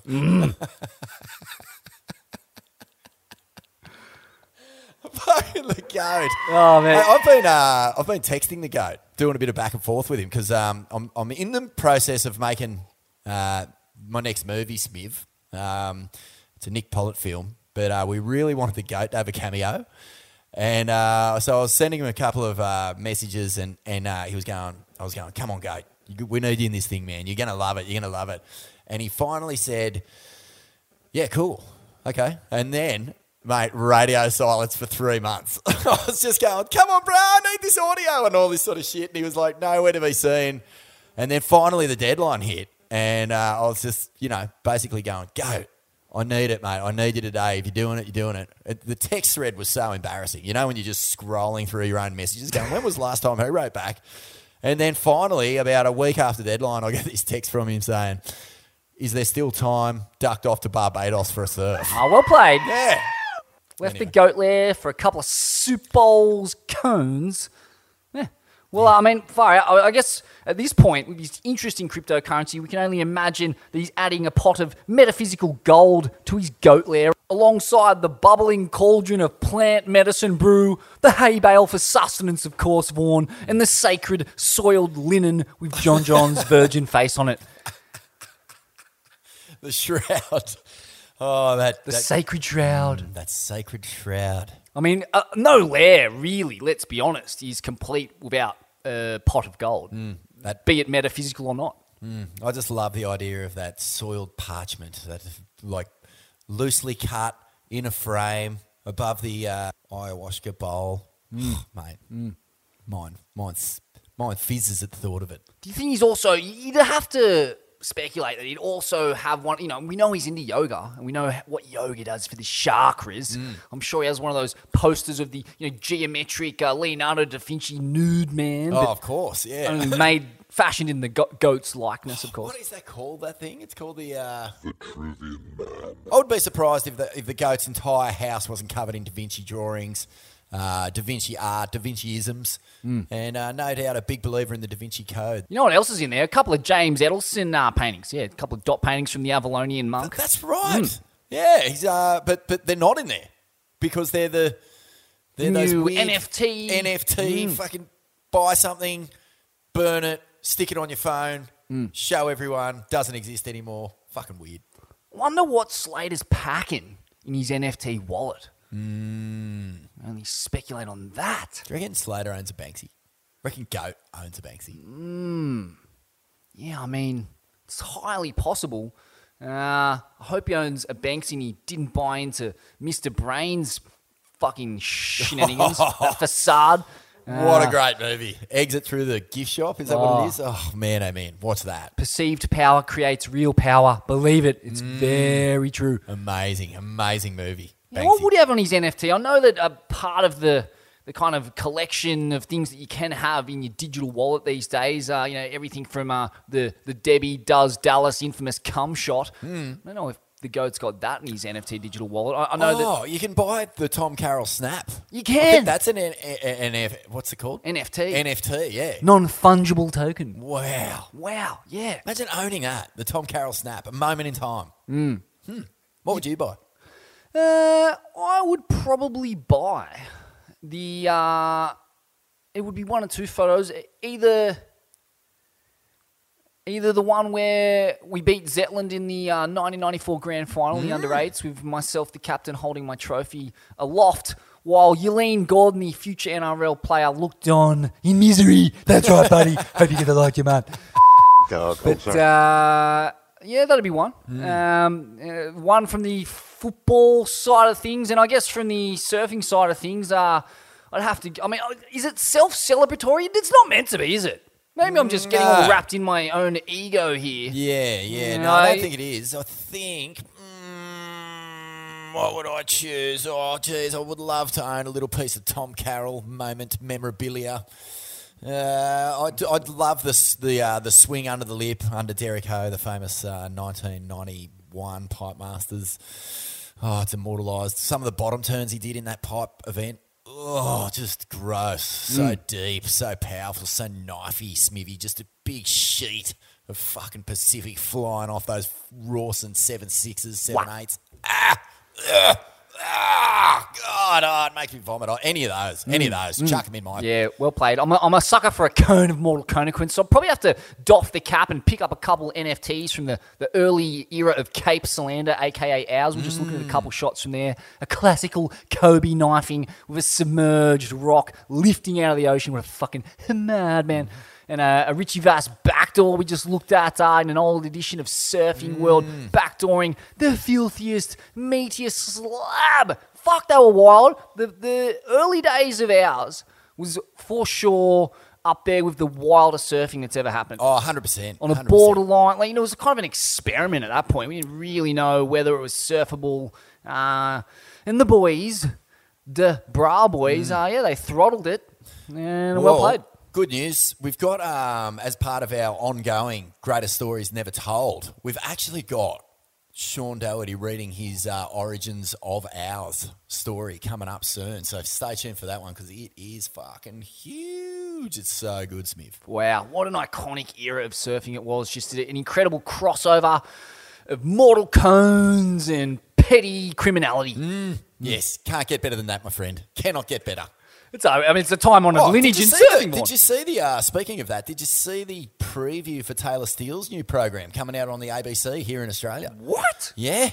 Yeah. How's Taylor siphoning off from the Australian Bourgeois Corporation? Where's Smithy's stipend? Well, you know what ScoMo's like, the fucking master of spin, mate. He's like, I've got an election coming up. How am I going to get in with the youth? I'll get Taylor Steele. He's cool.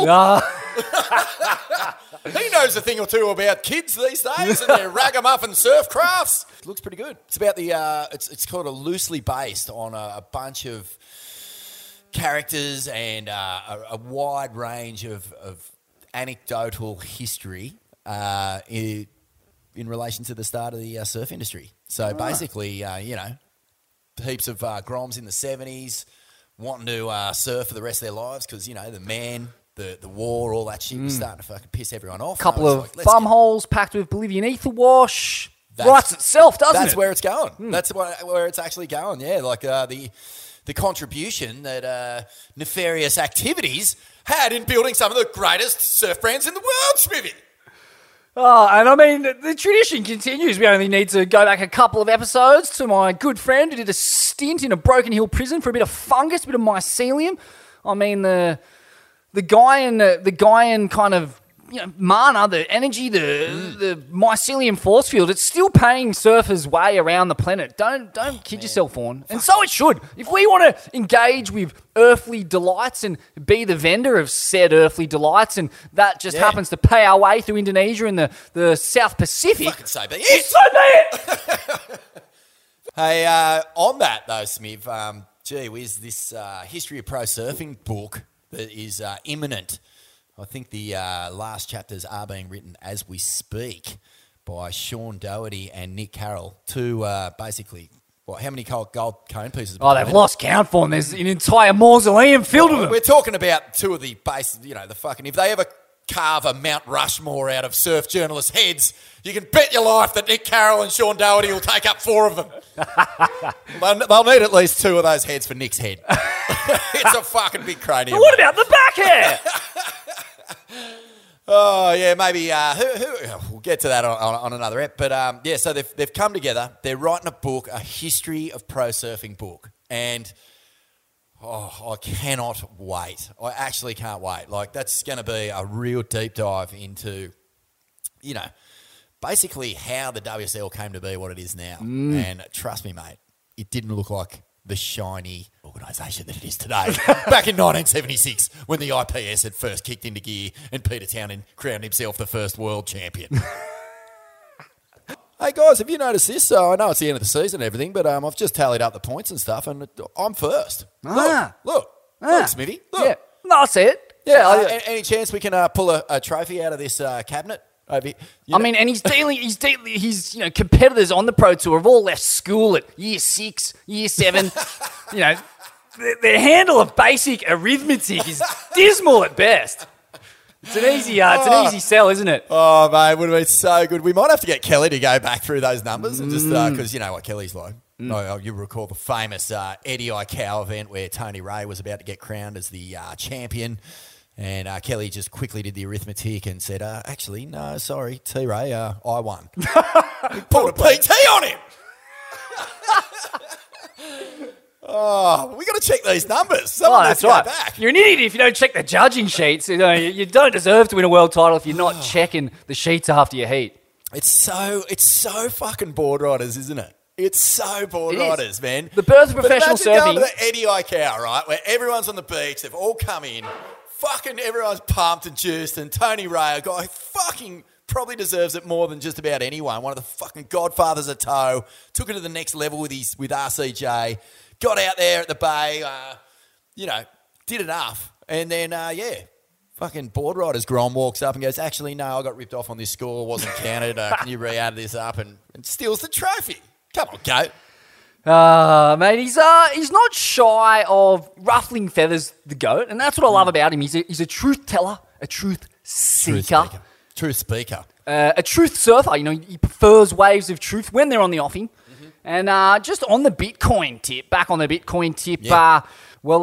had a few tips. And one of the hot tips he had was for none other than the South African reptile himself, Elon Musk, who he absolutely trashed and said he was actually bad for crypto. Now, this was all on the back of Tesla, Musk's electric car manufacturer, which it purchased, I believe you'll remember, $1.5 billion worth of Bitcoin and announced that it would accept purchases in cryptocurrency. But then suddenly Musk U-turned, citing the environmental cost of Bitcoin mining and transactions.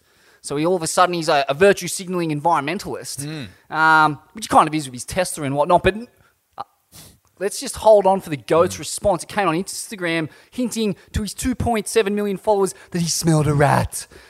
So a guy who owns an energy company doesn't understand this stuff before he buys it? Has no problem taking the profits? Does he have an issue with kids mining cobalt in the Democratic Republic of Congo to build batteries? Iconic serve. I love it. It's, it's very Smithy-like.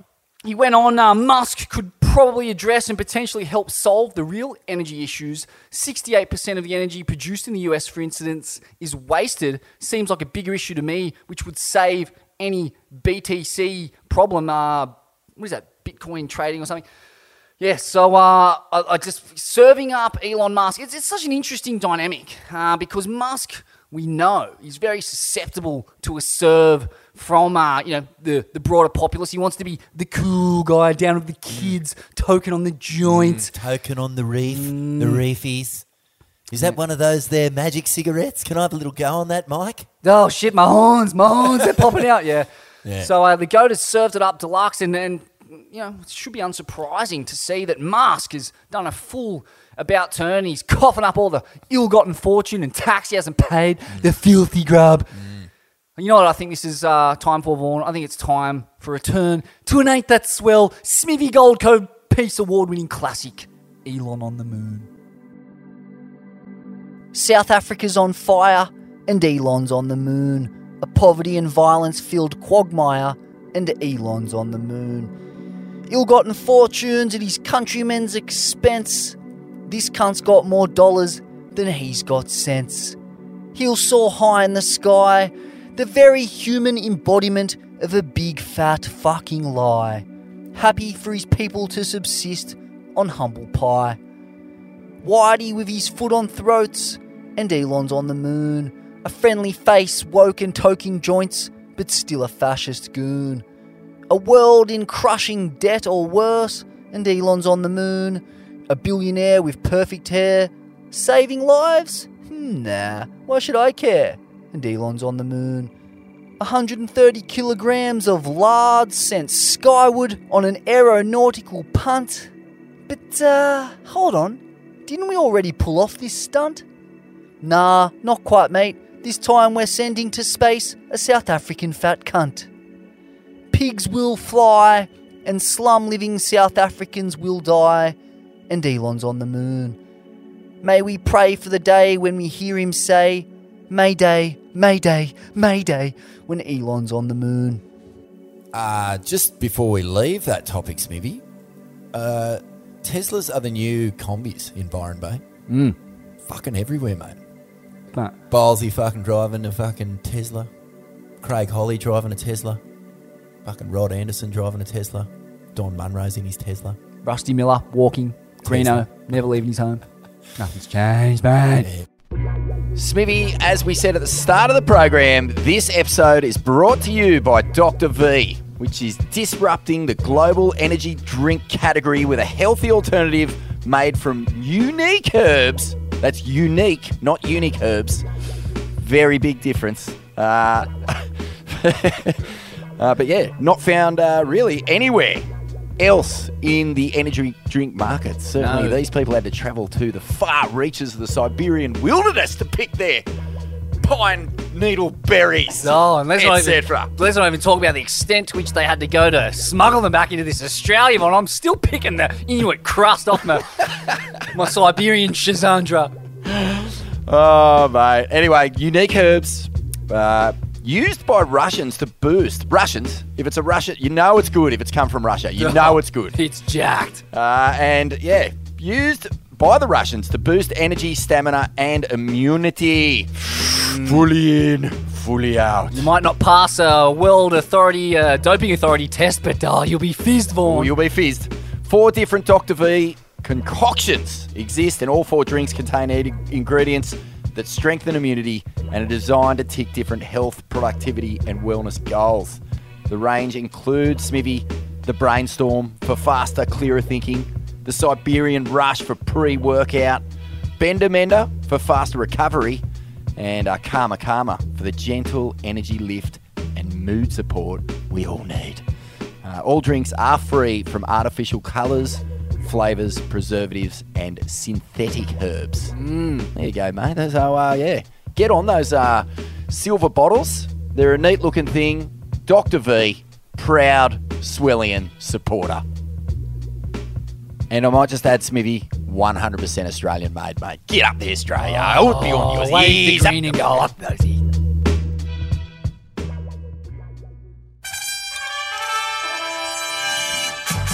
Tulsi Watch. Oh, yeah, about time. It's been too long. It's been way too long. Way too long.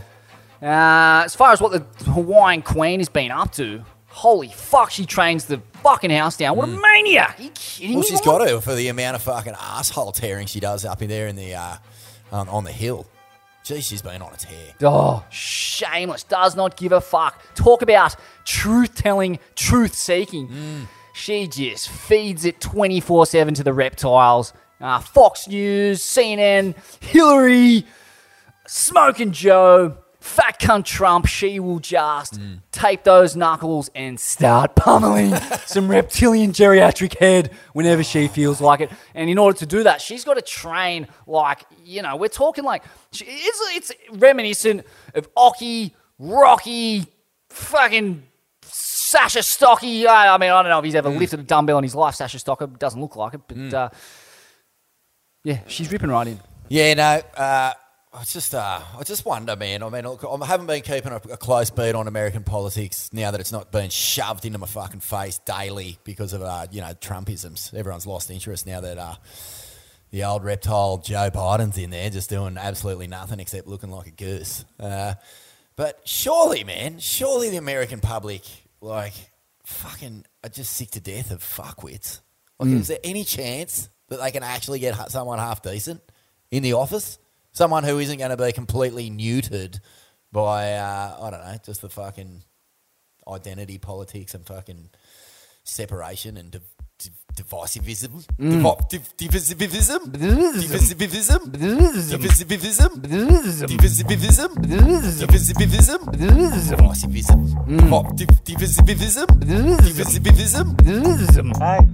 How wild is it to see a waxhead who is completely politically neutral in a sense? She's got no dogma, no ideology.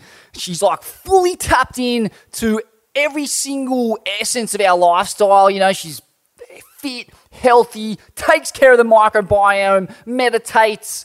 Sure, she's doing a bit of Wim Hof. She served 2 tours of Iraq. Fucking just an absolute weapon of a human being. And you look at it's posts on her Instagram account and just look at who's queuing up to fucking put rockets up our toes, mate. A who's who of call lords. BJ, the Prodigy Pen, CJ, Hobgood, an infinite amount of, you know, I don't know who the fuck they are. I think the Korean Zombie, like just all these UFC fighters, sports people, the GOAT, fucking the average count of Instagram followers of her fans is something around like 5 million. Yeah. We're on the cusp, We are on the cusp of an absolute presidential rout. Mate, we need a rout globally, don't we? Fucking the leaders of the free world are pretty much the biggest bunch of fuckwits we've seen in human history. I mean, well, maybe since the 40s at least. But yeah, jeez, it's bad. Fuck, it's bad. Oh, it's tomorrow. It fucking kills me, Smithy. We're shaping up all right back here in the big island. We've got a Camperdown Houso product, Anthony Albanese, son of a single mother. Lived in Camperdown, as your boy Smithy did. I feel some kindred energy there. I feel like he's going to fucking tear it and speak some hard truths to the bourgeois, bro. Under or over? Under. Is Harry Bryant the Begotten? Is he among the all-time Core Lord Cone Fiend degenerate bogans that we've ever produced? Do I dare say, Vaughn, do I dare usher the esteemed title of Bogoat? Begotten. The greatest bogan of all time. And, I've got skin in the game here, Vaughn, because my family actually hails from the Bogan Shire. In fact, my mum grew up sandwiched between Bogan Street and Bogan Gate Road in the Forbes Shire there. So yeah, we're talking about the women in my family have mullets, they wear flannelette, they drink Woodstock bourbon, they raise pig dogs, and they punch the fuck out of any latte sipping metropolitan fuckwit. Oh mate, yeah. Well, he's a fucking winner, Sunny Coast Bogoat, and he's just been on a fucking. He's one of the best surf personalities to come out of Australia in years, isn't he? He's just such a raw dog. I remember seeing him years and years ago in a really early clip.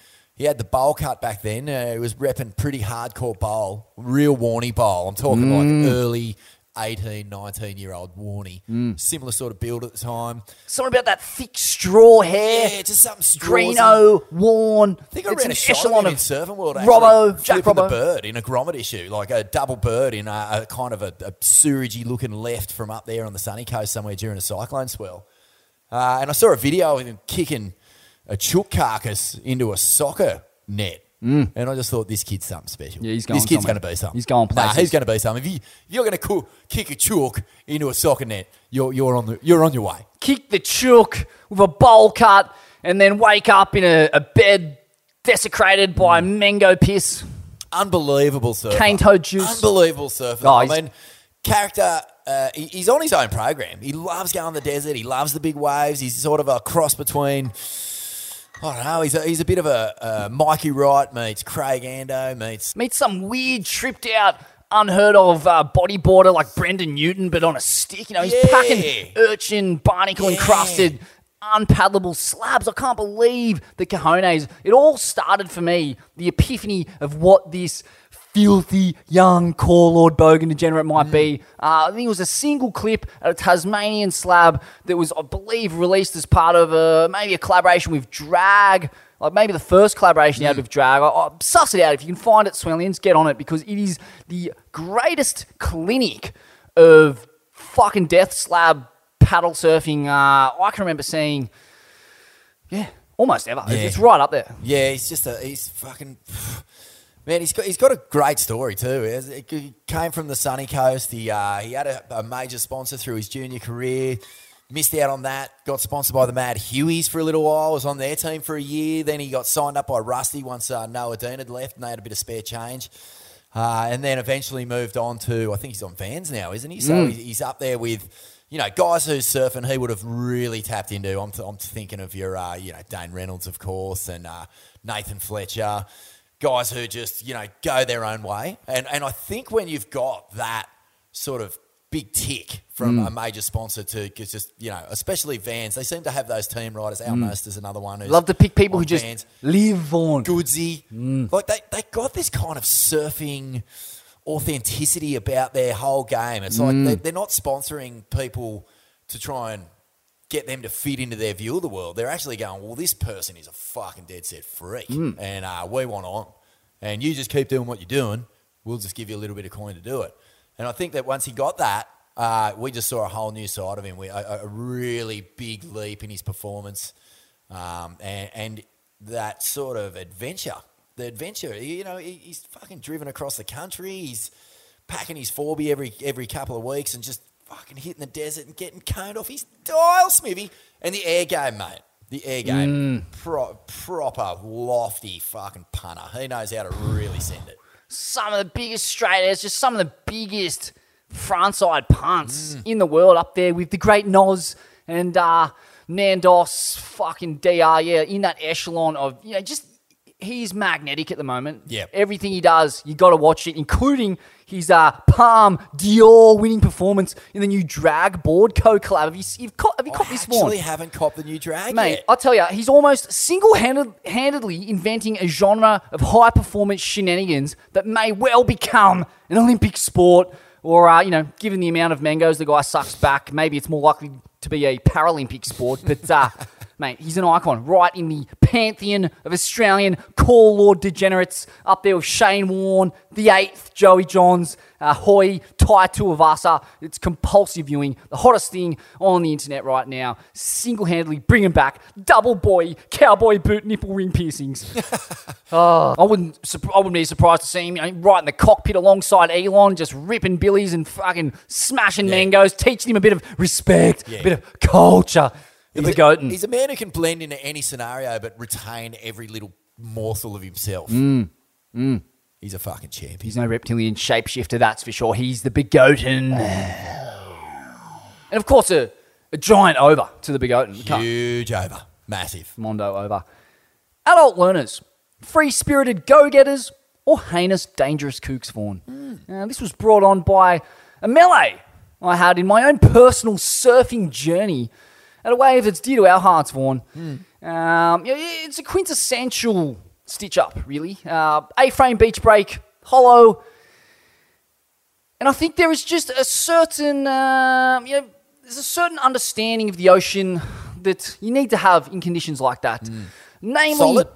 Not too solid. 3 to 4 foot. Okay. Technical, short period, but slabbing. Yeah. And I think anyone who's surfed a little bit knows that in order to get barreled on a wave like that, you need to take off behind it. Yeah. And the adult learner has not yet learned this, Vaughan, this nuance of the craft. And so there I was, packing what was an otherwise inconsequential cone, only to see a bald-headed adult learner cartwheeling through the tube along with his board. Do we really need to add ball to that? Well, I was just trying to identify the man to hopefully shame him. And the board comes ninja starring at me, and luckily I had my Bruce Iron front hand up just to block the board, but ended in a bit of an altercation because, essentially I've already been in intensive care once for a board in the skull. Don't want to be there again, and that was by an adult learner. And my theory with adult learners in general is that, power to them. I can't begrudge anyone wanting a bit of extra joy and happiness in their life, and if they're getting it from the ocean, I back that. Then great. Big Good on time. you. Yeah. Where I draw the line is, I get a lot of my best friends, I've got a lot of quality friends in the big smoke who, they come from, they're firemen or ambos or emergency nurse workers, and they're getting, in the brine to wash off a day of incredible stress, and they're basically keeping together the fabric of society. Yeah. And these are great people. And on the other side of things, if you don't come from a sporting background, you can kind of make the mistake and think that surfing is doesn't have any of the etiquette or rules or nuances that, say, boxing or football or tennis or golf have. You can be like, this is just this free-spirited, creative pursuit. There's no rules, and whatever happens, and we can all just get along and don't have a cow, man. But in fact, the more sports you play, the more you begin to see surfing fit into that prism, where indeed it does have an incredible amount of unwritten rules that people aren't going to take the time to explain to you. My point being, you just need to know that there's a whole list of rules and nuances. This is an old convo. It's a stale convo, but it needs to be understood by any adult learners that are listening. I mean, as a parallel, if you go into a boxing gym and you've been in there only a couple months or a couple weeks and you've been training, you're not going to jump in and spar a guy who's had 12 amateur fights at South Juniors. That's a recipe for disaster. Likewise, if you've only been surfing a year or a few months and it's barreling, you probably shouldn't go surfing because you're just not up to it yet. And you're basically just going to, you're not going to get barreled, for one, and you're probably going to misunderstand basic rules and basic kind of oceanic dynamics, like the fact that If there's an A-frame, you got to take off behind it to get barreled. And so you might not see that person. You might spear him in the skull and kill him. The old adage, if the wave breaks here, don't be there applies. Yeah. Yeah, I got a bit of a different take on this one, Smithy. I don't think I've ever lost it at anyone in the surf. I'm trying to think ever. But definitely not in anything under 5 foot. It's just not that important to me if someone fades me on a wave, unless, the only real place I can think of where you really fucking can't cop it getting burnt is a place like Snapper, where you're going to have to fight, wait. And then if you get dudded or faded by someone who has clearly no idea what you're doing, that's tough. Because the worst thing is, the people who fucking arc up the most about getting dropped in on at Snapper are usually the biggest offenders. Like, they're the guys who will fucking fight you if you get in their way or fade a section or whatever, but they've got no qualms just leaving you in their fucking tail dust, you know what I mean? But generally speaking, mate, on beaches, we surf a lot of beaches around here where that mixed peak sitcho can kind of happen, and you can find yourself on the left side of a right peak, and someone, like you just said, like gets in your way or takes the wave or doesn't read it or understand that you're going to go right on it or any of that.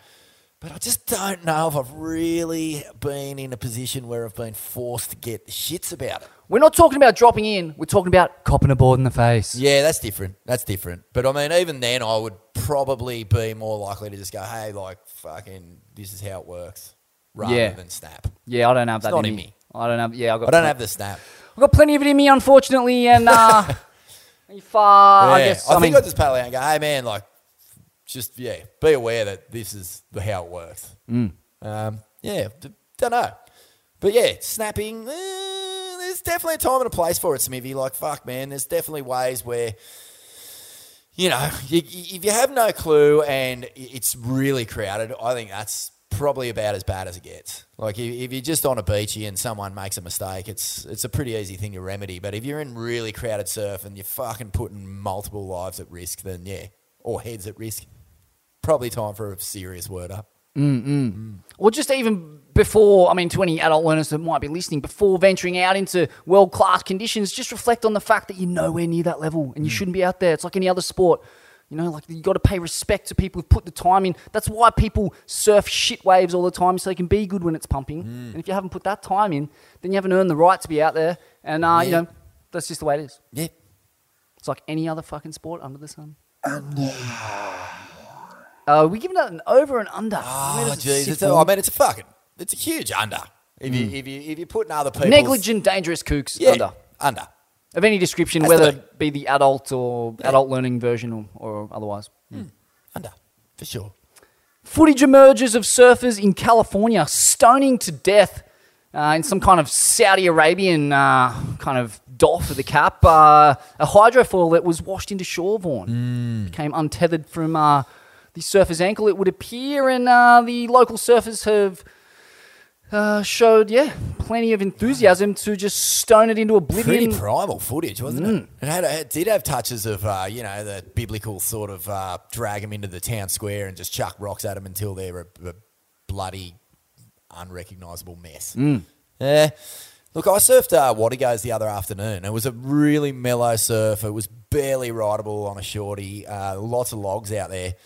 And there was a handful of foilers really cutting through the crowd, which I found surprising. I was like, wow, these guys are fucking backing themselves. And to be honest, mate, two of them didn't look up to scratch. Didn't look like guys who could get out of the way of a young person who didn't know what they were doing, put it that way. Like, it was easy enough for me to sort of navigate whether I was going to go left or right of these guys. But to a little kid who's like, out there on a soft top, when you've got something hurling, like flying towards you at speed, you don't know which way to go. You remember that when you're a grom and you don't know whether to paddle inside or outside when someone's on a wave and they're you're in the impact zone. You end up a bit like Jack Robbo fucking spearing Zeke Lau in the final at Sunset.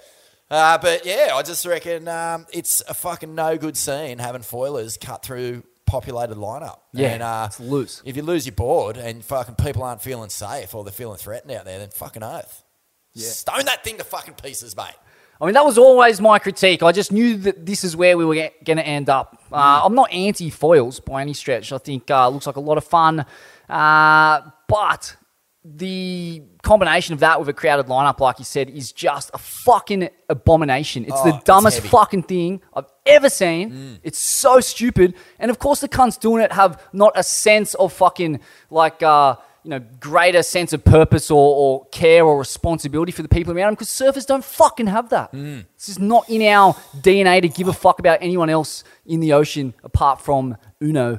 It's a sad fact of the culture. It can be like that, but I've had a few goes foiling. I really, find it terrifying. It's real scary. Azza at Earth kiteboarding in Ballina, he's taken me out a few times, and man, it's fucking gnarly. And yeah, I'm for it. It can be fun. And but yeah, I just don't agree at all that you should be fucking on what is basically a fucking moving knife, surfing between kids on soft tops and longboarders who can't really get out of the way. They're not nimble enough to sort of make sharp movements and get out of the way if they're paddling. So, and on top of that, they're impossible. It's fucked up, really. It's fucked up, and they're kind of impossible to read too. They take weird lines and weird parts of the wave. They're riding swell, like had a kind of pretty close call at a wave near us, and it just he's doing carves on parts of the wave that are unsurfable generally, and finding power sources where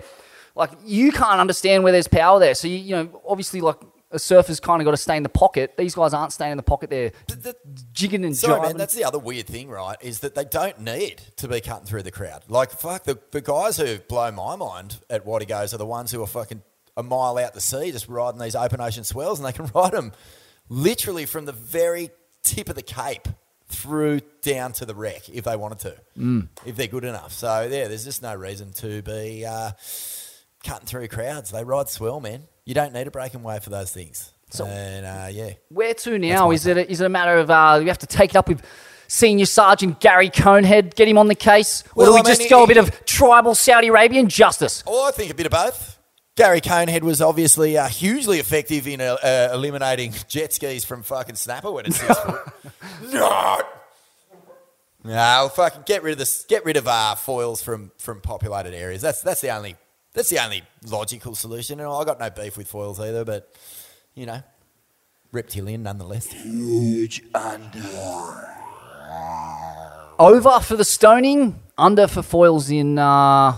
Agreed. Populated lineups, you'd have to say. The rise of the coastal elite, Vaughan. Are we all bourgeois now? I was listening to... I've been consuming some news, and basically the gist of it is coastal property has gotten to a point in America, and increasingly so in Australia, that we're just fucking all a bunch of minted paupers, bunch of... that doesn't even make sense. Minted paupers, minted fucking reptiles, I don't know. We're just a bunch of bourgeois, brah, sitting in mansions... pining for the days of yore when surfing was blue collar and coastal real estate was affordable. Oh, man. Look, I don't know. And what does it mean for grit, Vaughan? What does it mean for grit? I don't know. Yeah, the grit is suffering heavily. I mean, until the wave pools start turning up in places like Penrith, we're really not going to see really hard grit coming out of Australia for a while. Jeez, you're doing all right if you're living on the coast in this country these days. I mean, far out. Everywhere from the sunny coast...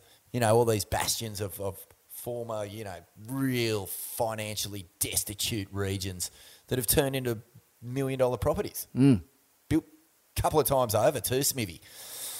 I don't know, mate. I really don't have an answer for you. I mean, I was lucky enough to get a place at Crescent, not too far from the beach, not so long ago. And, fuck, maybe I am. Maybe I am part of the problem. Maybe I am a reptile.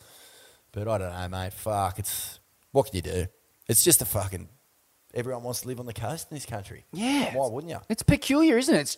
It's destined to change the absolute fabric of Australian surf culture. You'd have to say it already has with America. I mean, Southern California is all gated communities and, that's old money. The West Coast there in those kind of surf towns, San Clemente, San Diego, fucking further up, I guess, Ventura. I mean, Ventura's still got a bit of blue-collarness to it, doesn't it? I mean, Reynolds kind of...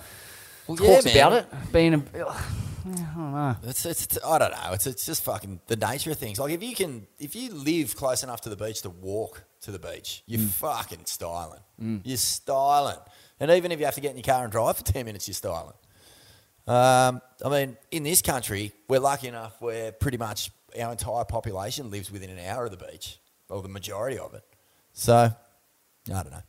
Yeah, the actual beachfront itself, though, it's gone, mate. It's fucking gone. Yes, indeed, Vaughan. I guess you'd have to say pretty significant under to the rise of the Coastal Elite. Yeah, of which I am one. Apologies. I can only dream of one day owning coastal real estate. It's been an elusive dream for the Bogan Shire's finest, but one day we'll get there. South Oz, mate. That's the ticket. That's Reptile War. Reptiles. Down there at Whalers Way in South Oz, Vaughan, a bunch of reptilian eggheads want to use Whalers Way, which is near Port Lincoln, to shoot a bunch of fucking giant rockets into the sky. Now...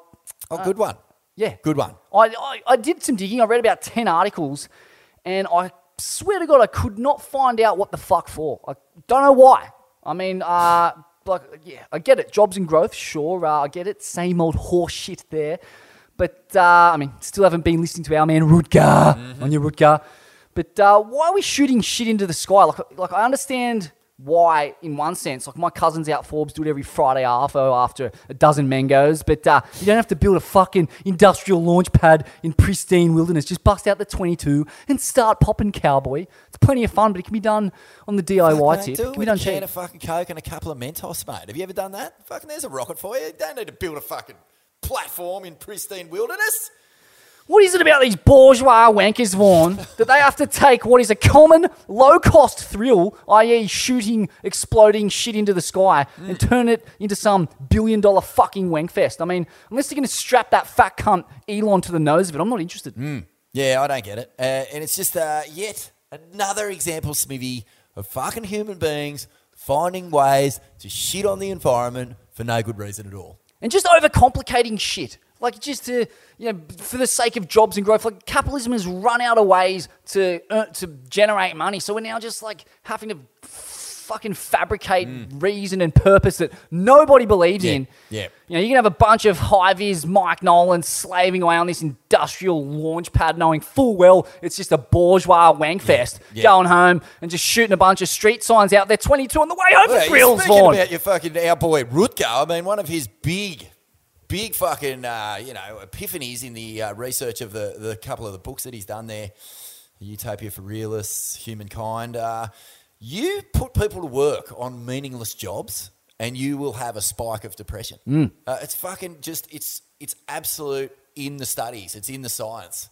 Like, we live in a time where we have to create absolutely useless jobs that create no benefit to humankind whatsoever. Because other than making money. We're slaves to numbers and digital decimal points, and it's just that's our God in the sky. You touched on it just then, Smithy. Like, if you're a fucking builder and you're building something that contributes nothing to the betterment of humanity, like not even a fucking roof over someone's head, just to launch a fucking rocket, you're going to be lying in bed at night wondering what the fuck you're doing. Doesn't matter how many greenbacks you got. Everyone knows the amount of money you got doesn't make you happy. So, like, meaningless work, shitting on the environment, these are all things that contribute to a disconnection to what really matters. And fucking, what happens when you get depressed, mate? Like, everyone knows. Like, your life spirals out of control.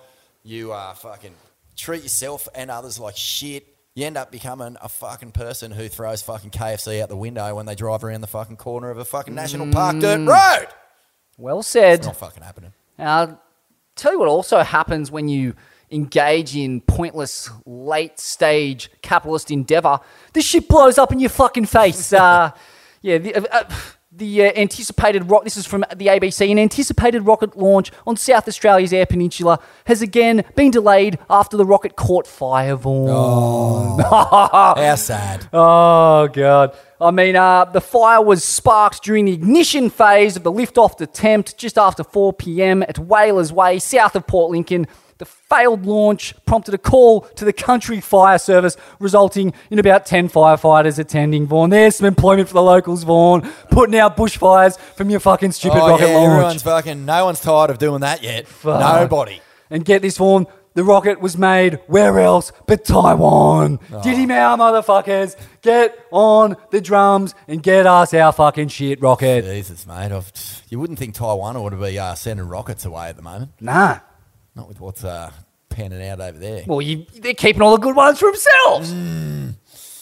Anyway, and just on top of that, just to complete Reptilian Watch, the Shell Petroleum Company in the Transkei there, the South African rural wilderness surfing hotbed. You've been there? I have. Yeah, I've been out to the desert on the southwest coast of South Africa and... Oh, sorry. No, that's a different zone. I've driven through the Transkei. It's absolutely fucking mesmerising zone. Like, and it's for how populated South Africa is. Like that zone is quite sparse. I mean, there's massive pockets of different people all around that zone. How good's it going to be to see some oil rigs? Are fucking pristine and beautiful. And in fact, surfing there is a little scary because, like, fuck, you really feel that. You know, you can feel that Southern Ocean there, that fucking Indian Ocean, just really simmering with energy when you're there. Yeah, mate, fucking disgraceful. How many more oil wells do we need in this fucking world? Infinite, endless. As long as we stay on a path of perpetual growth, then we'll just keep sucking the crude out of the earth like a big fat reptilian overlord with a straw going into the earth's crust. And finally, in Reptile Watch, Surf Walls at Narrabeen, Vaughan, your old stopping ground. Just when you thought Southie couldn't get worse. There you go. It was a challenging wave when it didn't have fucking backwash. Now we've got a fucking 8-foot cement monstrosity that is just going to basically perform the worst... look, it's probably going to usurp Curl as the wobbliest wave in the world now. But what that will do, I mean, the sand flow up and down the beach from Narrabeen to Southie and back, mate, it's in real danger here. Like, how this is going to affect the movement of that sand, how it's going to affect, like, you know, the way that it forms, it's fucking a bit terrifying. And, Southie, it had a surfing population of about 4 when Ozzy and I were growing up there.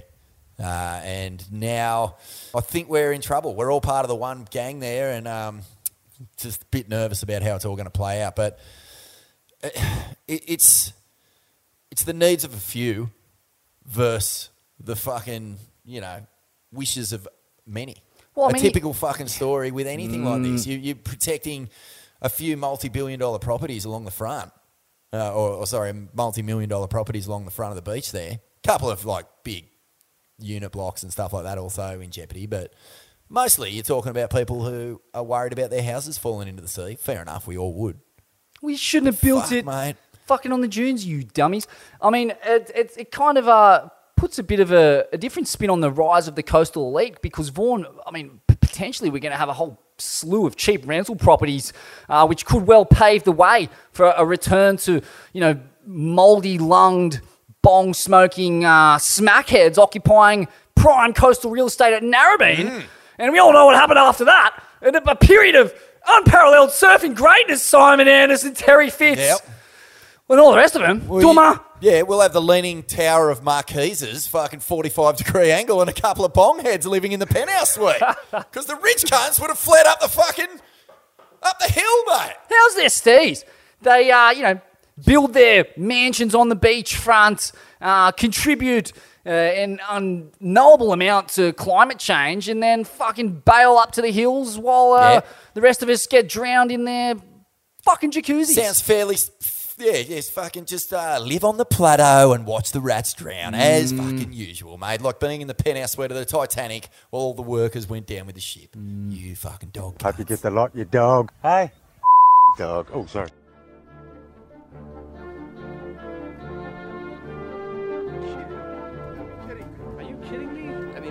Kidding me? Are you kidding me? You gotta be kidding me. You gotta be kidding me. You're kidding me. You're kidding me. You're kidding me, right? Are you kidding me? This guy, are you kidding me? Are you kidding me? Are you kidding me? Are you kidding me? Are you kidding me? Are you kidding me? Kidding me? Are you kidding me? Are you kidding me or what? You've got to be kidding me. You gotta be kidding me. You gotta be kidding me. You gotta be kidding me. Oh, you gotta be kidding me. You gotta be kidding me. You've got to be kidding me. You gotta be kidding me. You gotta be kidding me. You gotta be kidding me. You've got to be kidding me. You gotta be kidding me, right? You gotta be kidding me. What? You gotta be kidding me.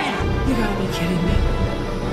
You gotta be kidding me! You gotta be kidding me. You gotta be kidding me. Are you kidding me? Are you kidding me? Come on, you gotta be kidding me. You gotta be kidding me. You gotta be kidding me. Are you kidding me? You kidding me? You kidding me, right? Are you kidding me? You kidding me? You kidding me? Are you kidding me? Are you kidding me? Are you kidding me? Are you kidding me? Are you kidding me right now? Are you kidding me? Are you kidding me? Are you fucking kidding me? Are you fucking kidding me? Are you fucking kidding me?